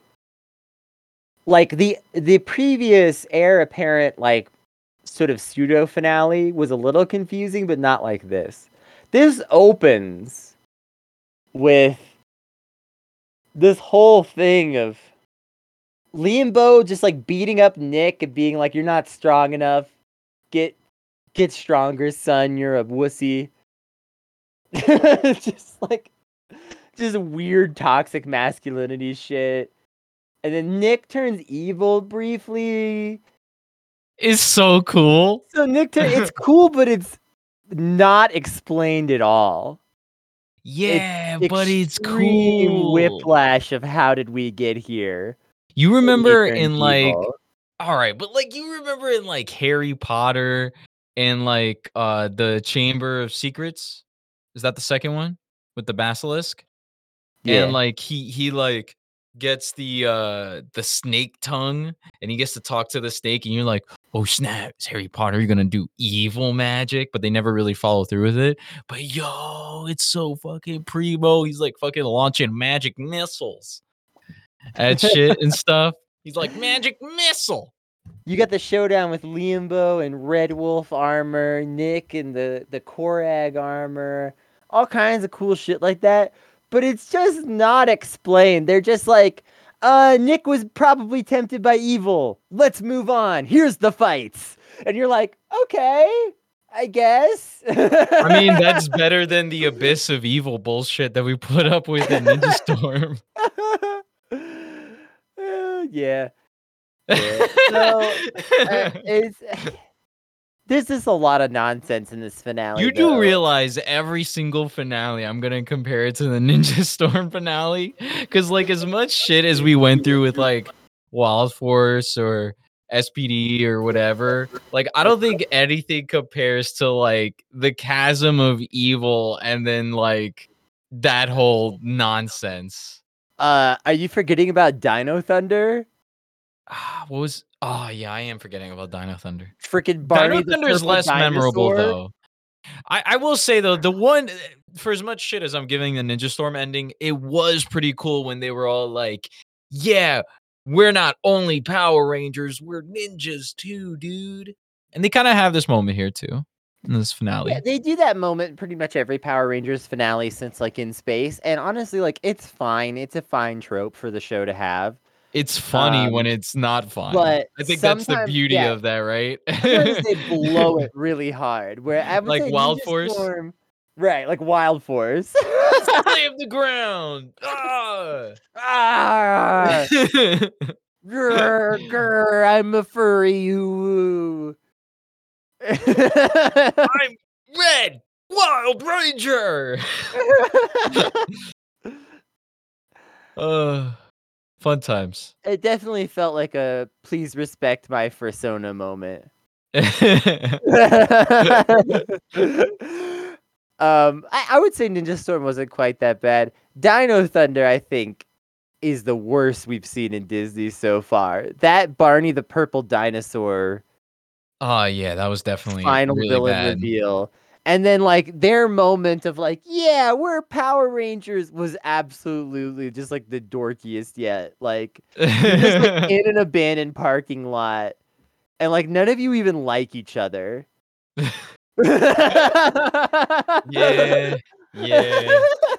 You're right. 1000%. This is not that bad.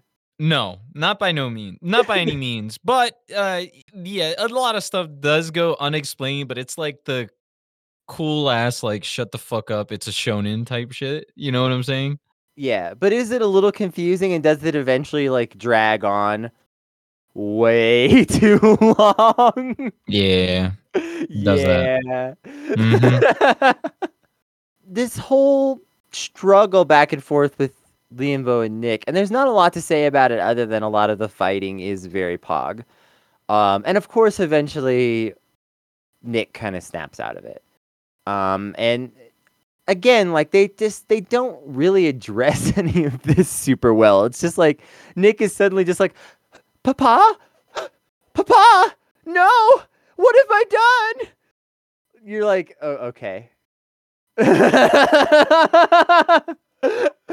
Yeah, it's weird here. Even by the end, I'm just like, dog, you really don't need to be calling him dad like that. You're a grown ass man.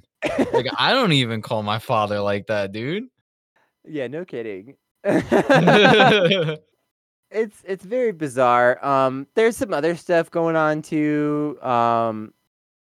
Black Lance is like the last of the 10 terrors that's still fucking around. He's not that cool or interesting. He's looks okay. But like by the standards of like character designs, like we've had a bunch of different mystical knight warrior things, and this is another one. Okay. Great. Very cool thing to save for the end of the season. Yet another mystical knight. But, you know, that's what most of the other Rangers are up to during some of this time. Also, there's this whole B plot that they really want you to give a shit about for some reason, where Toby fires Phineas. And you hate to see it on every level. It's not good for Toby's character. It's not really good for Phineas's character, even if It you should have like just him. never happened. It Like should've you just could have never cut this part. happened. You could have cut this part out entirely, especially with the way this finale ends. Yeah, especially because the finale is literally like the town joins up with magical creatures, and it's just like a half magical town now. It basically becomes like the town in Harry Potter where you buy all your magical supplies. Like that's what Briarwood becomes.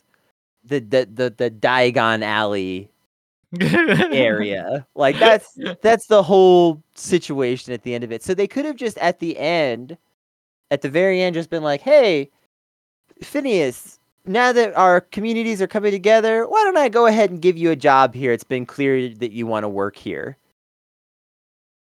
You know, like something like that would have been better. But instead, it's just like really weird and awkward because Toby's right. Phineas has legitimately not been doing a very good job and scaring the shit out of the customers. But like, why And did you so, hire him in the first place? yeah, Like this why did you plot hire him should in have the just first place is a whole... cut it. Just cut. You know, this is one you leave on the cutting room floor. And yet they try to make it this emotional thing of like, Toby's discriminating against Phineas. Damn. Wow, feel something in this moment. Like they really try to sell it. It's very awkward. Yeah, because like they like zoom in on Phineas's face and stuff, and he looks all hurt and stuff, and I'm like, yeah, dog. It's like if I put a smiley face on a pencil and then broke it in half, right? You're gonna feel a tinge of sadness, but it's kind of like probably should have never did that. Should have never put that smiley face on the pencil. Yeah. If you just broke a pencil and you didn't put that smiley face on it, I might be like, "What's wrong with you? That was a perfectly good pencil," but I wouldn't be emotional about it.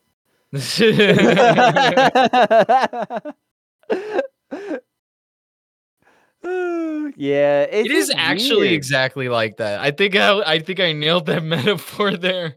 Because it literally felt like Toby just like put a smiley face on his pencil and was like writing with it. And then like after a couple of days, he was like, I really just like hate this pencil. Or maybe he had a fit of rage one day. He had a gamer moment and just snapped it in half. And by coincidence, Lily also had been like personifying the pencil and talking about it since he put the face on it. Oh, And so what a cute pencil! she's just standing there horrified as he just with no warning at all just suddenly breaks in half the pencil everyone's been calling Ralph and making jokes about. Oh, have we mentioned the fact that Lily has probably taken this pencil with her home? Let's not go there. Oh, right. We're not at that part of the finale. You think we're making this up? I mean, we are, but let's You, the listener, think I'm making this up? Nah. I mean, if they've seen the last couple episodes even before the finale already, or the finale, then they know. Yeah. She literally, like, the episode before this one is the one, I mean, we already talked about this, but it's like the one where she's like, "Oh, my hunky man." Anyway, so it's messed up. Also, I know I already emphasized this, but a bunch of people die and come back, and I don't want to spend a bunch of time talking about it because it's ultimately insignificant. Genji dies. Liambo dies. Daggeron dies. They all come back.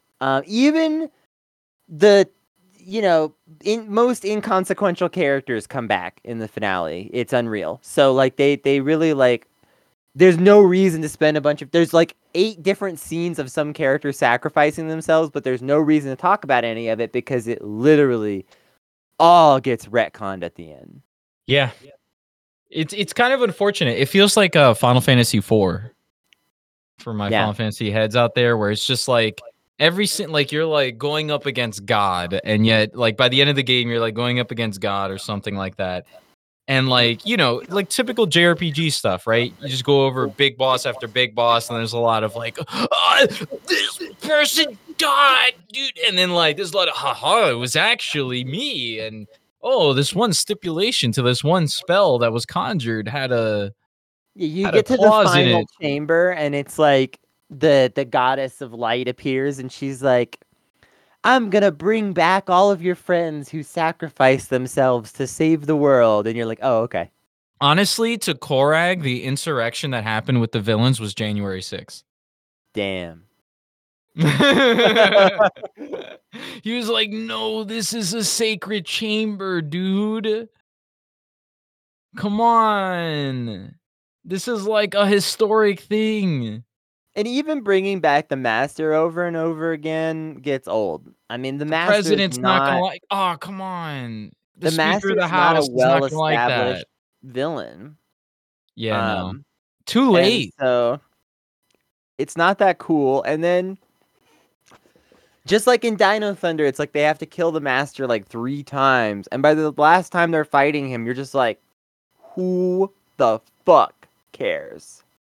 Honestly, the best villain to do that, the only master, quote unquote, villain, the one that's like, I'm actually the one that's actually in control, dude. Like, the best one of those was actually Queen Banshira. Yeah. Because they do that plot a lot. They Yeah. do a lot of like, oh, there's actually a master behind the really strong person that pops up in the beginning. And the only one that I felt like really pulled it off was Queen Banshira. I would say still not perfect there, but like they really still tried to emphasize this idea that like when Queen Banshira shows up, shit's fucked. And She it is was so strong. And they really like they played that up from so many different angles. The heroes talked about it. The villains talked about it. You know what I mean? Like it was like everybody's like, yeah, Queen Banshira is power level off the charts. The Master is just shrouded in mystery all the time. And so it's just like there isn't really that same feeling of like, oh damn, the Master. It doesn't exist. And not only that, but Queen Banshira was still playing, even when she wasn't an active influence in the beginning of the show, she was a passive influence in the beginning of the show all throughout. And then when she popped up on screen, even when she was encased in a tomb, she was still an active influence on what she could actually do. And she was using her words, essentially, her diplomacy skills, to basically like trick people into working for her and like make them like ultimately sacrifice themselves for her, I right? just gotta point out, this dude is literally supposed to be Satan. Yeah. Like the ultimate evil. Like the ultimate evil. Yeah. And he's not able to bring the terror of Queen Banshira. Or like Master Vile. Let's talk about Master Vile. Yeah, what a disappointment Master Vile was too. He was ultimately, but they still managed to like he was still far more intimidating than this as like I think the this problem villain waiting in the wings. They just eventually kind of blew it with him and like Master Vile was a case of like you jumped the hurdle, you cleared the hurdle, and then like when you landed it, you just fell. And like you just let it all slip. Cuz like the way he left was awful. He's like, it was "Yeah, kind of I'm like out of an here." Emperor Palpatine situation where like you Let's not realize speak that he's just an old guy you can throw in a tube. Yeah. You could just like literally like just pick him up, throw him in in a garbage chute, and he can't do anything. You really can't do that much to stop you. Yeah. Yeah, yeah. I mean, I think it was still cool though.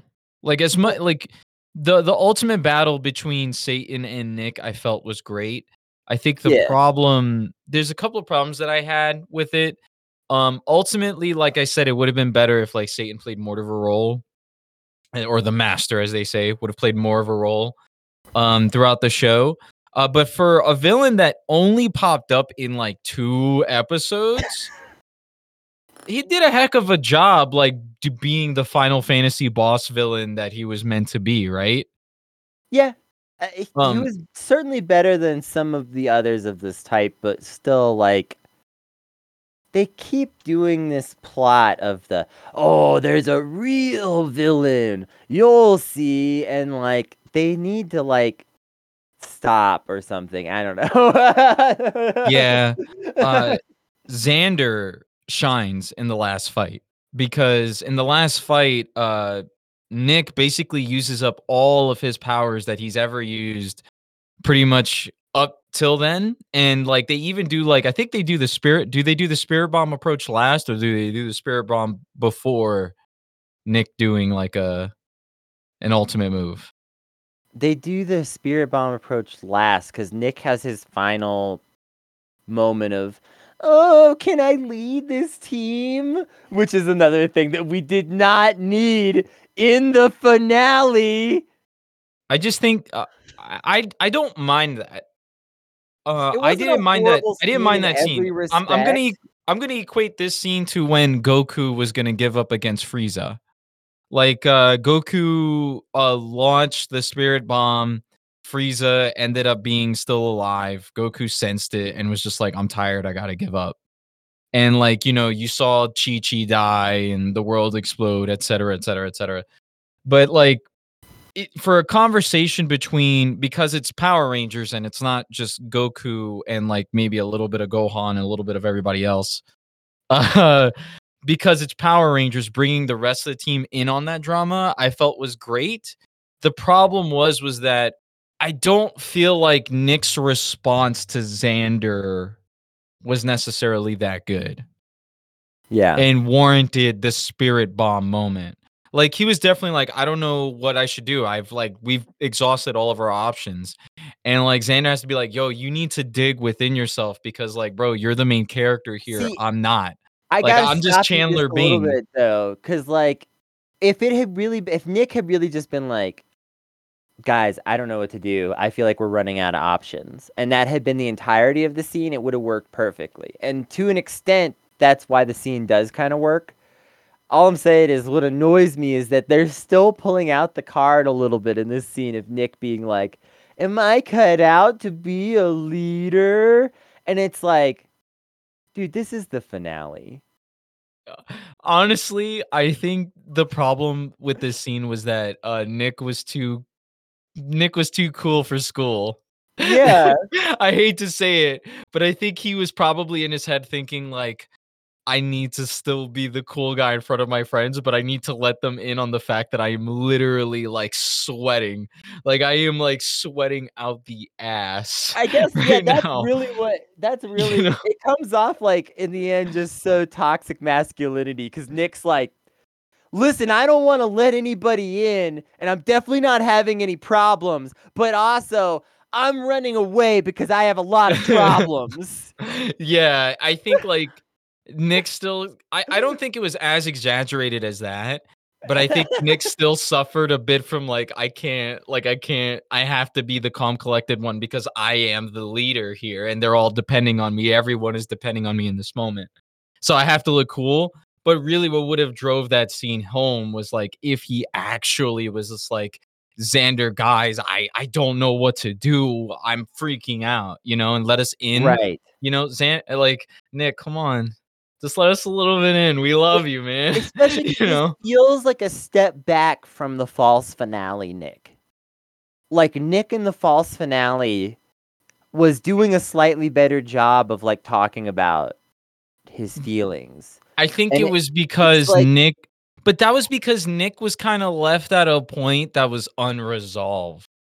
You know, like I think if this season, if it had ended, I'm letting you know right now, and I think I've like had enough time to like pool this thought a little bit. But I think if the season had ended it where we wanted to end it, it would have needed a second season. It would have actually needed to be like a in space Lost Galaxy approach because Nick wasn't a fully realized character. And I think the problem was that because they kept pulling the rug so many freaking times only to introduce more villains, only to get to this moment of again being uncertain after you already had a certainty before is frustrating. And I Exactly. understand that. Yeah. Um, The scene itself is but I okay, think like, it the I think actors pull it unfortunately off. we did to make it. We did need to do this, you know, Yeah, in well, some like, way, the shape, or scene form. itself is okay, the actors pull it off, like, to be clear, like, everybody sells it in that scene. But, yeah. So, but so they get their confidence, they do the spirit bomb. Everyone in town is like, "We believe in magic!" All the creatures of the forest come out. "We believe in magic!"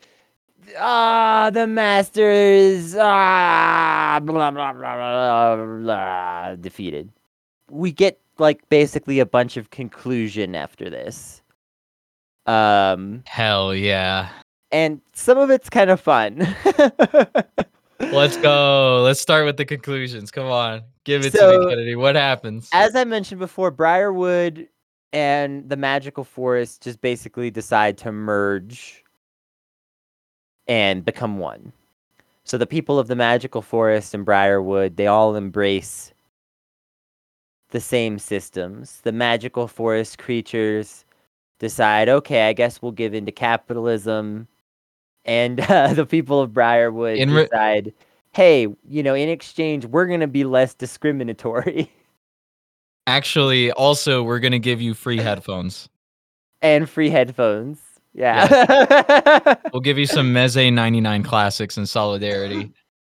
um, but it is like a fun, actually, it is like a really fun thing. Like, everybody's like partying at the Rockporium together. A lot of your favorite characters are there.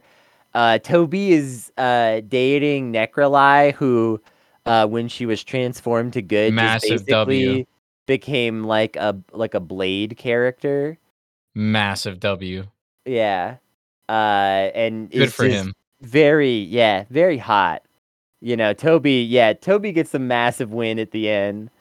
Also, it's clear that the record store is more popular than ever, so he's going to be in business for several more years before the collapse of the No, record he's gonna store. be in business for literally like 9 months. And then all of a sudden he's gonna be like, I gotta bust some unions. Time to pick ourselves up by our bootstraps, boys. Oh uh, so man. How unfortunate actually. yeah. It's so unfortunate. Toby is a little too libertarian to be Bri- trusted. Briarwood goes under. All of the record stores go out of business in 2008 financial collapse. Live it up while you still can. Live it up while you still can. At least you guys got magic. You know, that would be a pretty cool storyline where like the financial collapse of '08 leads for like the magical races of Briarwood to like institute socialism. Be like, hey, we actually know a better way of government. You guys should try this. And then we get the independent republic of Briarwood. Yeah.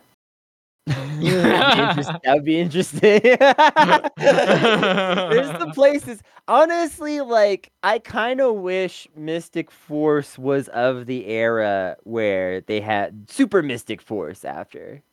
Yeah. You This know? this is what that season needed. Yeah. You Like, it really really could have needed gone a some super places, Mystic though. Force.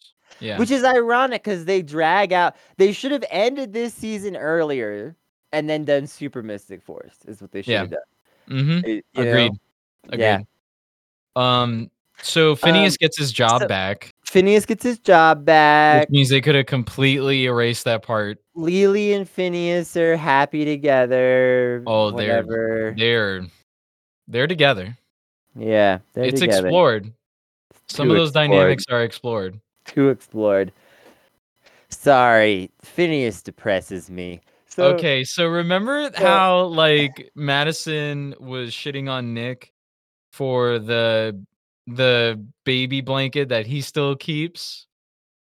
Oh, buddy, if you remembered that nugget of knowledge, this finale is like a 10 out of 10. This is the best conclusion to Power Rangers of all time. this is just some shit right here. This is some Speaking of some this is characters, Kino.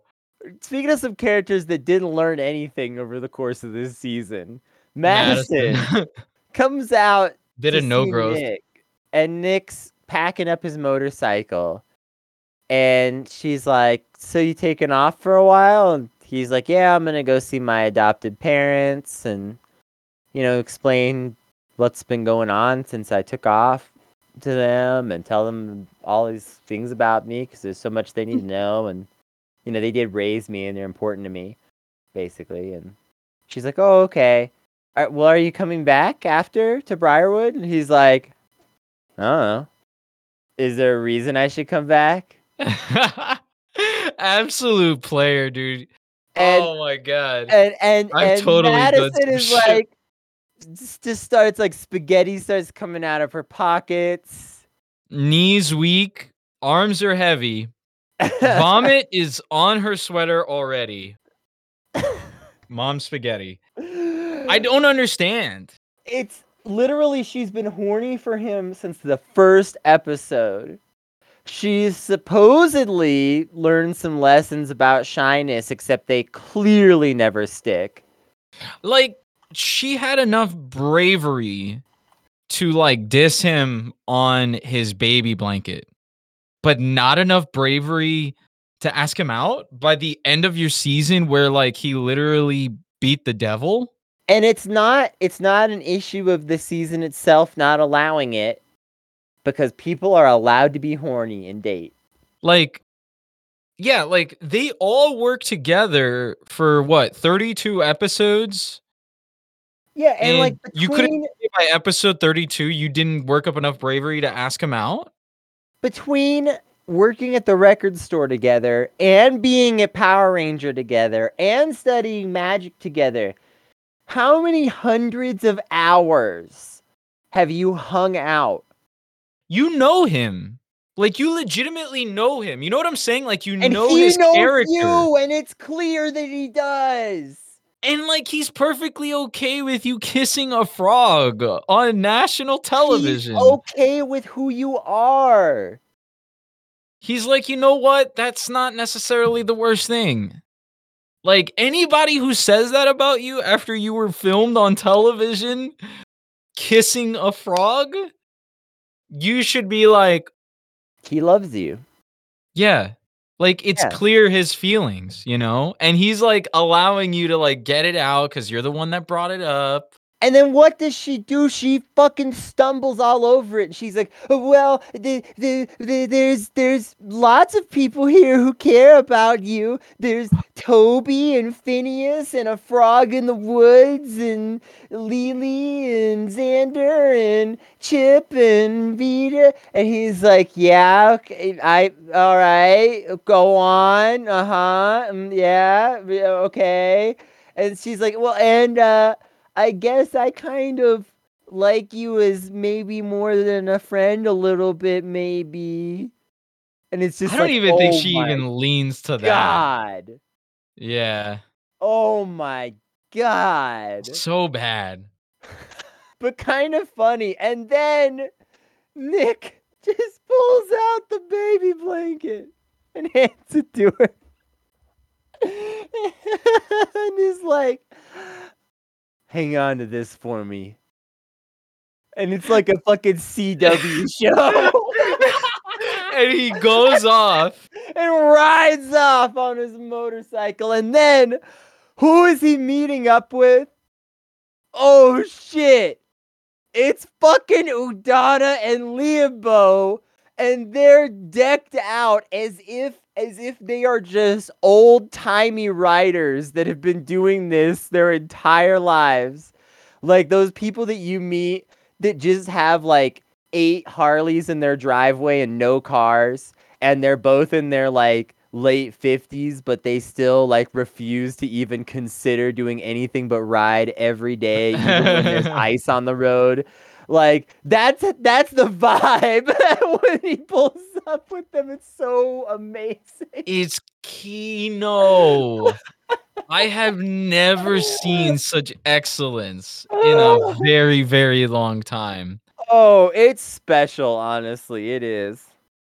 Like the core, I don't think anyone realizes. Like you have to watch it to like really like just I'm generally understand. clear. I'm generally clear that this when we say a 10, we mean a Power Rangers 10, which sometimes Grav pushes back on a little bit. But I just want to say, like, this really is like a pretty cinematically excellent scene by any standards. This is like you could have put this in like Once Upon a Time in Hollywood. Like this is Honestly, like that. it has the vibe of when in Twin Peaks. I can't even think of the character's name right now, but there's the character who rides the teenager who rides the motorcycle, and he rides off at one point, and like leaves town for a little bit to like find himself and gets into some weird adventures, and it has the vibe of when he takes off, like 100%. It's really amazing. It's so good. It's so good. That the coordination between like where she fumbles it and you're like infuriated by it, especially if you've watched the entire season up to that point. And then like he just goes, here's my baby blanket. Take this, and then just leaves, gives her no answer at all.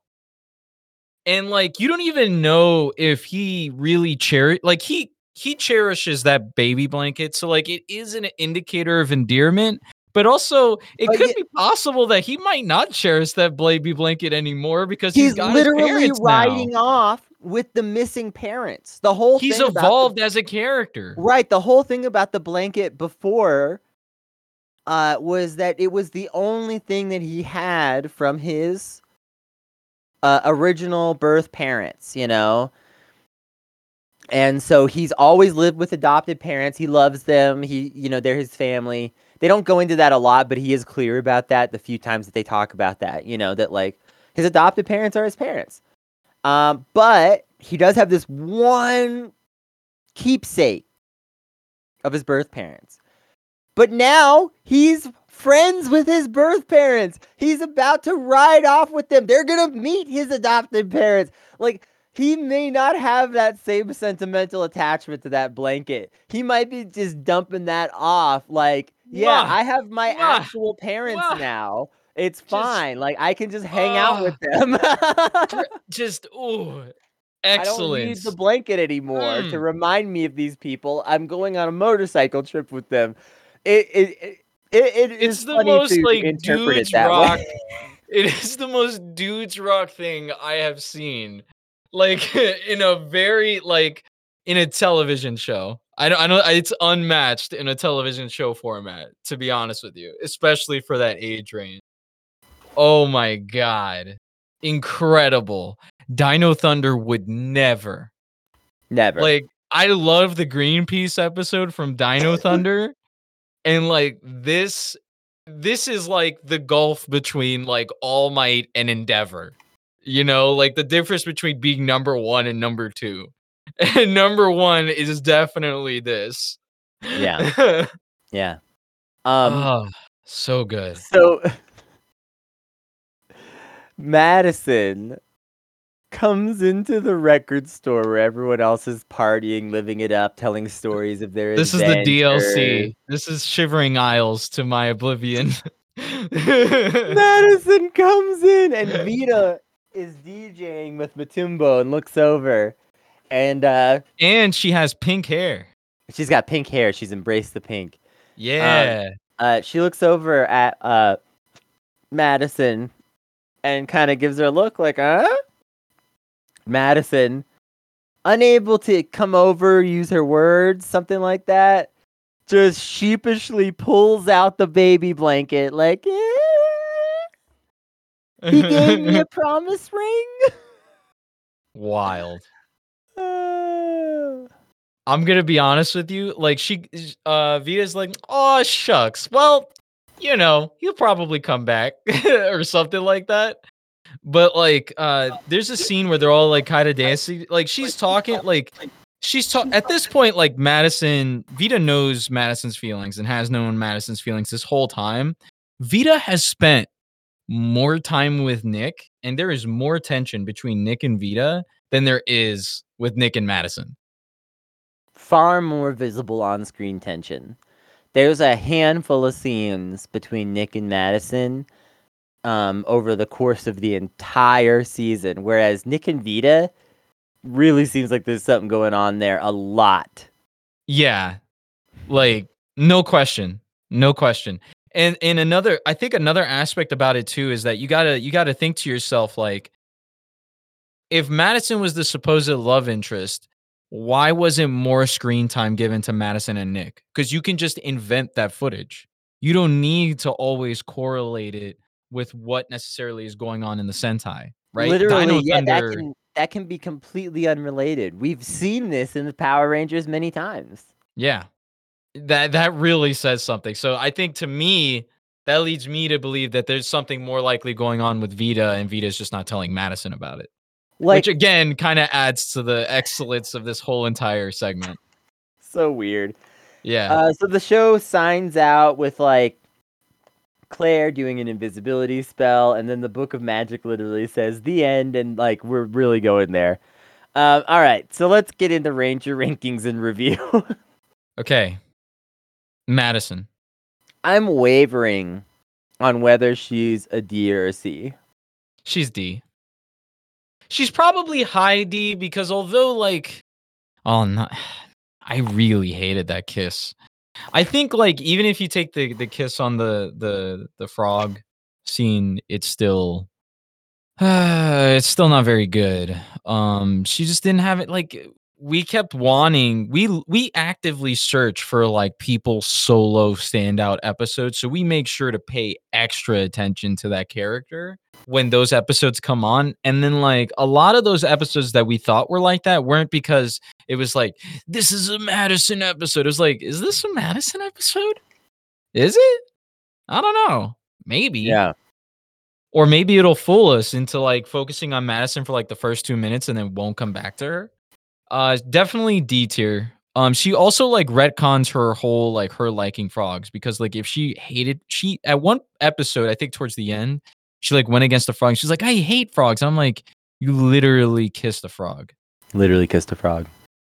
Yeah. Yeah, I agree. She's D tier. It's not entirely her fault in the sense that like her character is just treated badly by a lot of the scripts, by a lot of the other characters and stuff, but there's just never a redeeming moment. So, yeah. High D maybe, but D. Udana. C. And Liambo also. C. Yeah. Well, I They're think both C's, I think. yeah. I think Liambo actually Yeah. just barely. No, actually, no, I'm gonna take this back. Udana just barely edges out Liambo. Udana has some great moments as a character that help to redeem the many times that she's like a little bit too much like what was the horrible mentor when Zordon The one from disappeared? Turbo? I don't even Yeah. remember her name. Yeah, the one from Turbo. Yeah. She definitely reminds me of that, but she is more useful. I think the problem with Udana is that she doesn't treat Claire well, even when she acknowledges that Claire is actually a great magician, just, like unconventionally, right? She still kind of treats Claire like Claire doesn't know anything about the world. Yeah, she treats her And better, but Claire is never like great. Claire is like 28.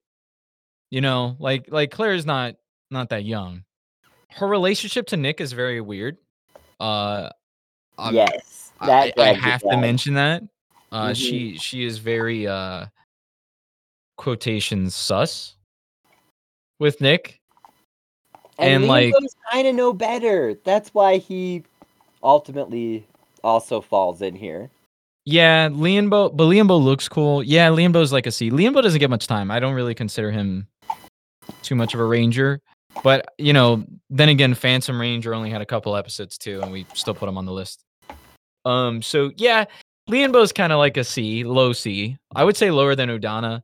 He's still a cool ranger. He's better than Madison. Yeah. So I put him in low C. You have to be You have to be better than Madison to be in C tier. Pretty much. Which is actually kind of a low bar, but Madison does have her moments where she's not completely the worst person in the world. Like she does have some moments where she's like a plus, but for the most part, she's very neutral, just not very standoutish. Yeah. Daggeron. I'm thinking B tier. Yeah, I like Daggeron. He what has puts his him moments where he's a crappy mentor that really drag him down. he Where could have went so high. Yeah, His in-person moments are great. His ranger moments are great. His mentor moments are bad. So bad.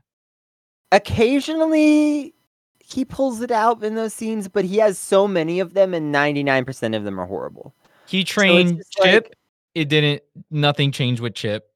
Yeah. He trained with Nick. Nick, he ended up just being like, Nick's gonna have to train himself. Yeah, he stopped wanting to hang out with Nick. And then pretty much, I think the rest of the Rangers didn't really develop any new powers under Daggeron either, which kind of sucked. And he just kind of starts fucking off a lot. It's like he kind of ends up being like Tommy in Dino Thunder, where it's like the Rangers are like fighting some monster, and they're like, "Hey, where's Daggeron?" And they call Udana, and they're like, "Hey, we're fighting a monster. Is Daggeron around?" And she's like, "Oh, Daggeron's fighting a different monster." And they're like, "Oh." I think more like in space. Okay. Was it? What I thought it was more like in space, where it was kind of like, "Hey, we need your help," and he's like, "Okay, I'm on my way," and he rolls up out of nowhere. But a lot of no, I thought it was kind of like Dino Thunder because a lot of time it's like Daggeron's busy with something else. Oh yeah, you're right. And like that was the Tommy thing where they'd be like the Rangers would be in the Zord or something, and Tommy'd be like, "While you're in the Zord, I'm gonna be in the caves fighting this other villain lieutenant in a hand-to-hand fight." And they'd be like, "Oh, okay. Is that what's important? I guess. Well, no, that does sound kind of important. Well, do you know what? Whatever. I guess that is fine. Okay. All right. Bye." And like that was like the Daggeron thing a lot. And I think that also drags him down a bit, unfortunately, towards the end, where it's just like I think that drags him down too. So I think the mentor stuff drags him down. And I do gotta agree that the Platinum Ranger, I think, is more like his style, where he was just kind of like, I'm off to do his own thing. But I don't think that's necessarily a negative, because you could play that up for a positive. I was kind of neutral on that. What I wasn't neutral on was the Zord. I think if he had a kick-ass Zord, it would have made those sequences a lot better. The problem was that we cut to Daggeron Zord, and Daggeron Zord looks bad. So unfortunately, that's screen time, on Daggeron. So, and his ability to pilot his Zord. So, like, because also, like his bridge, like his not bridge, his railroad attack gets like swiped all the time. It almost never works. Yeah, it never works. We also need to talk about the fact that the actor forms. who plays Daggeron in the American footage is really good, but also a lot of it relies on his facial expressions and his body language and things like that. And when he's just dubbing lines over the Sentai footage, they give him kind of bland lines, and he cannot deliver them in the same kind of way that he can with his actual presence. He's not. He was not as good at that as some of the other. His mic skills aren't good. and also like it just there was just like this read across thing, and so that was another part of the problem is when you're emphasizing Daggeron's off fighting a lot, then you're seeing mostly Sentai footage of him. That's a letdown because the American footage actor for Daggeron was incredible. Yeah, like his relationship with the other characters is still like on a personal level, not on a mentor level, is still really good. His relationship with Genji is awesome. His Ranger form is awesome. His Mystic form. Yeah, his Mystic form, the one where he himself turns into like a devilish creature. freaking Very cool. interesting. Very cool. O's magical source, mystic force, or whatever. He punches a ticket to heaven. Like that stuff is cool. It's so cool. He's a big, strong boy. He sounds great, you know. Um, I like him a lot. It really makes him punch way above where he would normally be like kind of like a C character. But I think his charisma really shows through everything and punches him up to B tier. I think For that's the lowest. me, all the rest of them are A tier, and if I had to rank them, I think it would be like so for me. Xander's at the top, just an incredible. We'll get into it, but you cannot contain this man. um, then it's like Nick and Chip are probably about tied for me, and then Vita just below that. So I love Vita a lot, but they do not give her enough chances to shine. They really, really neglect her as a character. They don't develop a lot of her personal motivations or aspirations as much as the other characters, especially in like the second half of the season, where they just kind of somewhat forget that she exists a lot, and then are like, "Oh yeah, and Vita's here." I think Um, everybody suffers from that problem though, except for Everybody Nick. suffers from that to some extent, but I think Vita really gets neglected after a certain point. Like, she shines so much early on, and then it's like, where'd she go? But Chip and Vita frequently make a very good team in a lot of scenes, and it's clear that the Sentai footage also operated this way to some extent, and they work with that well. And so you have this yellow-pink team up going on in the Sentai footage, and just with Chip and Vita. And those scenes are still good all the way through, and both of them shine in it. Chip beats Vita out just a tiny bit for me because I really like the fact that we got a mystery solver that gets treated with dignity, unlike last season. And I think that although, again, it kind of falls off after a certain point and Chip doesn't get enough love, it works so well when it works. And he's such like a good, enthusiastic character to be the one that kind of, always jumps in with the like, yeah, this is some magical shit. Let's figure it out. I bet unicorns are real. Like that's a really fun dynamic that honestly consistently made the show more watchable. Nick, I love a lot, but unfortunately, he just gets so much weird shit that drags him down for me that it's hard to love him as much as I want to, even though he's really just amazing on a lot of different levels and one of the best Red Rangers pretty much ever. One of the best posters ever. Xander, almost an S tier. Needed more screen time. Needed a little more screen time to get there, but If my Xander had goodness. one more standout episode, Xander would have been S tier. Yep. But I think it was purposeful. Hella purposeful. They needed to contain his power level. If he had one more ultra standout episode, then he would have dominated the show so much it would have felt lopsided. Yeah, like the only thing that would have probably came close would be like Nick's Tarantino moment at the end. But like Yeah. literally Xander would have been like straight shot to the S tier, baby. Yeah, Xander is unbelievably powerful. And also just one of the most enjoyable characters to watch consistently throughout the season. If you're looking for something to get you through a slightly dull episode, Xander's scenes might be the thing to do it in some of those episodes. Because he's funny, the actor's great, he's also kind of thoughtful sometimes, he's interesting, and he's a badass at various times. And he learns and grows more than anybody in this season. Xander starts out with so many flaws, and he learns to like overcome or at least like work with all of his flaws. Period. Like he literally he goes through so much self-actualization and growth. It's wild. Nobody comes close in that regard. So there's just so much to like about him. He just needed a little more screen time because after a certain point, it's just kind of like, where's Xander? What's he doing? Is he up to anything interesting? We're not gonna find out. Oh, too bad. See, I disagree on a couple of points. I think Chip flamed out after Stranger Within, which was the episodes where he was directly tied with Vita on their fates. Basically, were tied on those episodes, right? And there was a couple of other plots previous. There was like one other plot previous to that where it was another Vita centric plot where Chip also joined in. I feel like Vita could have also like was kind of like the secret Red Ranger too, almost at certain points of the show. Vita, I don't think flamed out after Heir Apparent.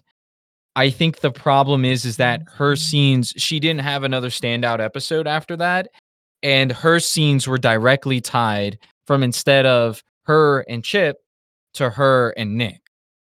Because that's when her and Nick started interacting more because Nick was like, I don't know what to do. Everybody's expecting so much of me. And Vita is just like, homie, like the world is in danger. Get in the damn suit. You know? Like just get in the damn Ava. Yeah. So I think there was definitely that aspect of it all. So I would put Chip at A. If you took the filler episode, he's definitely in B. Oh my god, that was bad. But he had one other standout moment, which was him admitting that he was a gamer. And I was Yes. like, that was a Kennedy moment right there. So that was just a lot of fun. But unfortunately, like I said, Chip just wasn't really given any screen time after Heir Apparent. Yeah. So yeah, I think for me it goes Chip, Vita. Yeah, it's Nick then Xander. So like Xander, I would say is like Shaggy, or sorry, is like Xander. I would say is like Chandler Bing with like Shaggy power levels. Oh my god, he's literally Ultra Instinct Shaggy. Yeah, yeah, that's Xander. And like they purposefully like when they cut to Xander, Xander has to like he gets one line and he sells that line, but they're like, shut the fuck up. Shut your damn fucking mouth, okay? You are not the leader of the team. Like Xander is literally the only person who can like sit Nick down and put him in check, and literally does in a couple of scenes. yeah, like Xander, they have to contain Xander's power level. He is too strong. Too strong. Way too strong. Nick, honestly, had they just gave me the payoff, either end it at Heir Apparent and give me a season 2, or give me the payoff against Liambo. He should have killed Liambo. Had he Yeah, or something. Yeah, there was definitely like way too much punch pulling with a lot of his storylines. And also there was this mismatch of Nick is the chosen one versus the reality of like the other team like needing to lead a lot and like that not really being well acknowledged, and that just kind of like making this awkwardness where in some of the final episodes Nick has a ton of ego, and then in other episodes he's like a sniveling baby who's like, I can't lead, and it's just like, get it together with the writing here. Like pick a lane, you know? Yeah. I don't know. There's a couple other things like like I said, his family relationships is very sus. He really needed to kill Liambo for the expansion arc to really work, honestly. Yeah. At the very least, what would have made it all worth it is if he had killed him when he was evil. Yeah. That would have been incredible. And then still ending it with him riding off with just Udana would have made for this season would have probably been the best season of all time, honestly. if the finale was like that. I would have probably been like, you know what? Damn, they went there, you know? Like it truly had the potential of something much greater that they didn't realize. And unfortunately that results with Nick getting A tier. I think he's still high A tier. Like he's kind of like at Wes. I would say I would equate him with Wes. One last note before we get off of Ranger rankings is that I would like to say that like I am also I would say I'm partly biased towards Nick too, as I am partly biased towards Chip, and I'm sure you are the same. Uh, I think like I see myself in Nick a lot, and I've definitely been like Nick, especially towards the end. At a certain part of my life, you know, I really feel like, you know, had I been like a 20 something year old or whatever, early 20-year-old around the time of this, and went in audition for Power Rangers, Nick would have probably been me and lived that life. So I feel complete in that. And I also see Kennedy in Chip a lot. Um, Chip's enthusiasm for being a Yellow Ranger and like just being happy to have powers like that and be able to like help people genuinely, you know, Mhm. really adds to Chip's character. He really cares about the people a little bit more than the others, and no one's ultra selfish here, you know? But Yeah, but Chip really makes sure to emphasize that a little bit more so than the others, and that does mean something. and he loves his color. Yes. Like he's like, I love yellow, you know. All right, Kick-ass color. season review. Would you like to go first, or would you like me? I can go first. Okay. Um, I'm teetering on, I think it's like about a 6.5. It's tough because if they had ended it after Heir Apparent, I would have been tempted to give it like an 8. But Yeah. a lot of the end stuff really drug it down. A lot of the characters were not as good towards the end as we keep indicating. And again, it's not like all this extra screen time on Nick and shit was better, right? It was like Nick was also just kind of like floundering as a character a lot in these final 10 episodes. And Udana was floundering as a character a lot. And Liambo's floundering as a character a lot. And the villains don't make any sense. And a lot of the other characters are barely around. For some reason, we're seeing a ton of Lily and Phineas. Like, just come on. That all of that drug it down considerably. Right. But it's still a pretty good season. There's a lot to like here. So I'm not gonna rate it ultra low. It's not like a 5. At moments I was like, is this like a 4 or a 5? But then I was like, no, it's not. There's I so don't think much. I don't think I ever went that low. I think I might have went to like a 5 maybe in my head, but I was like well aware of like just how much I enjoyed, cuz I think I watched the first like 12 episodes again before we continued watching it together, and I was like, "Man, like the first 12 episodes do be hitting." Yeah. Uh, Especially since like our best and worst like literally all takes place in the first 15 episodes of the season. I think it's fascinating, that they really built this season up in a new and different direction. They made it fun. They made it feel kind of like old Power Rangers. Rita Repulsa's in it. For a moment. There's a lot of very neat stuff that I would recommend this to someone overall, especially like an abridged version of it.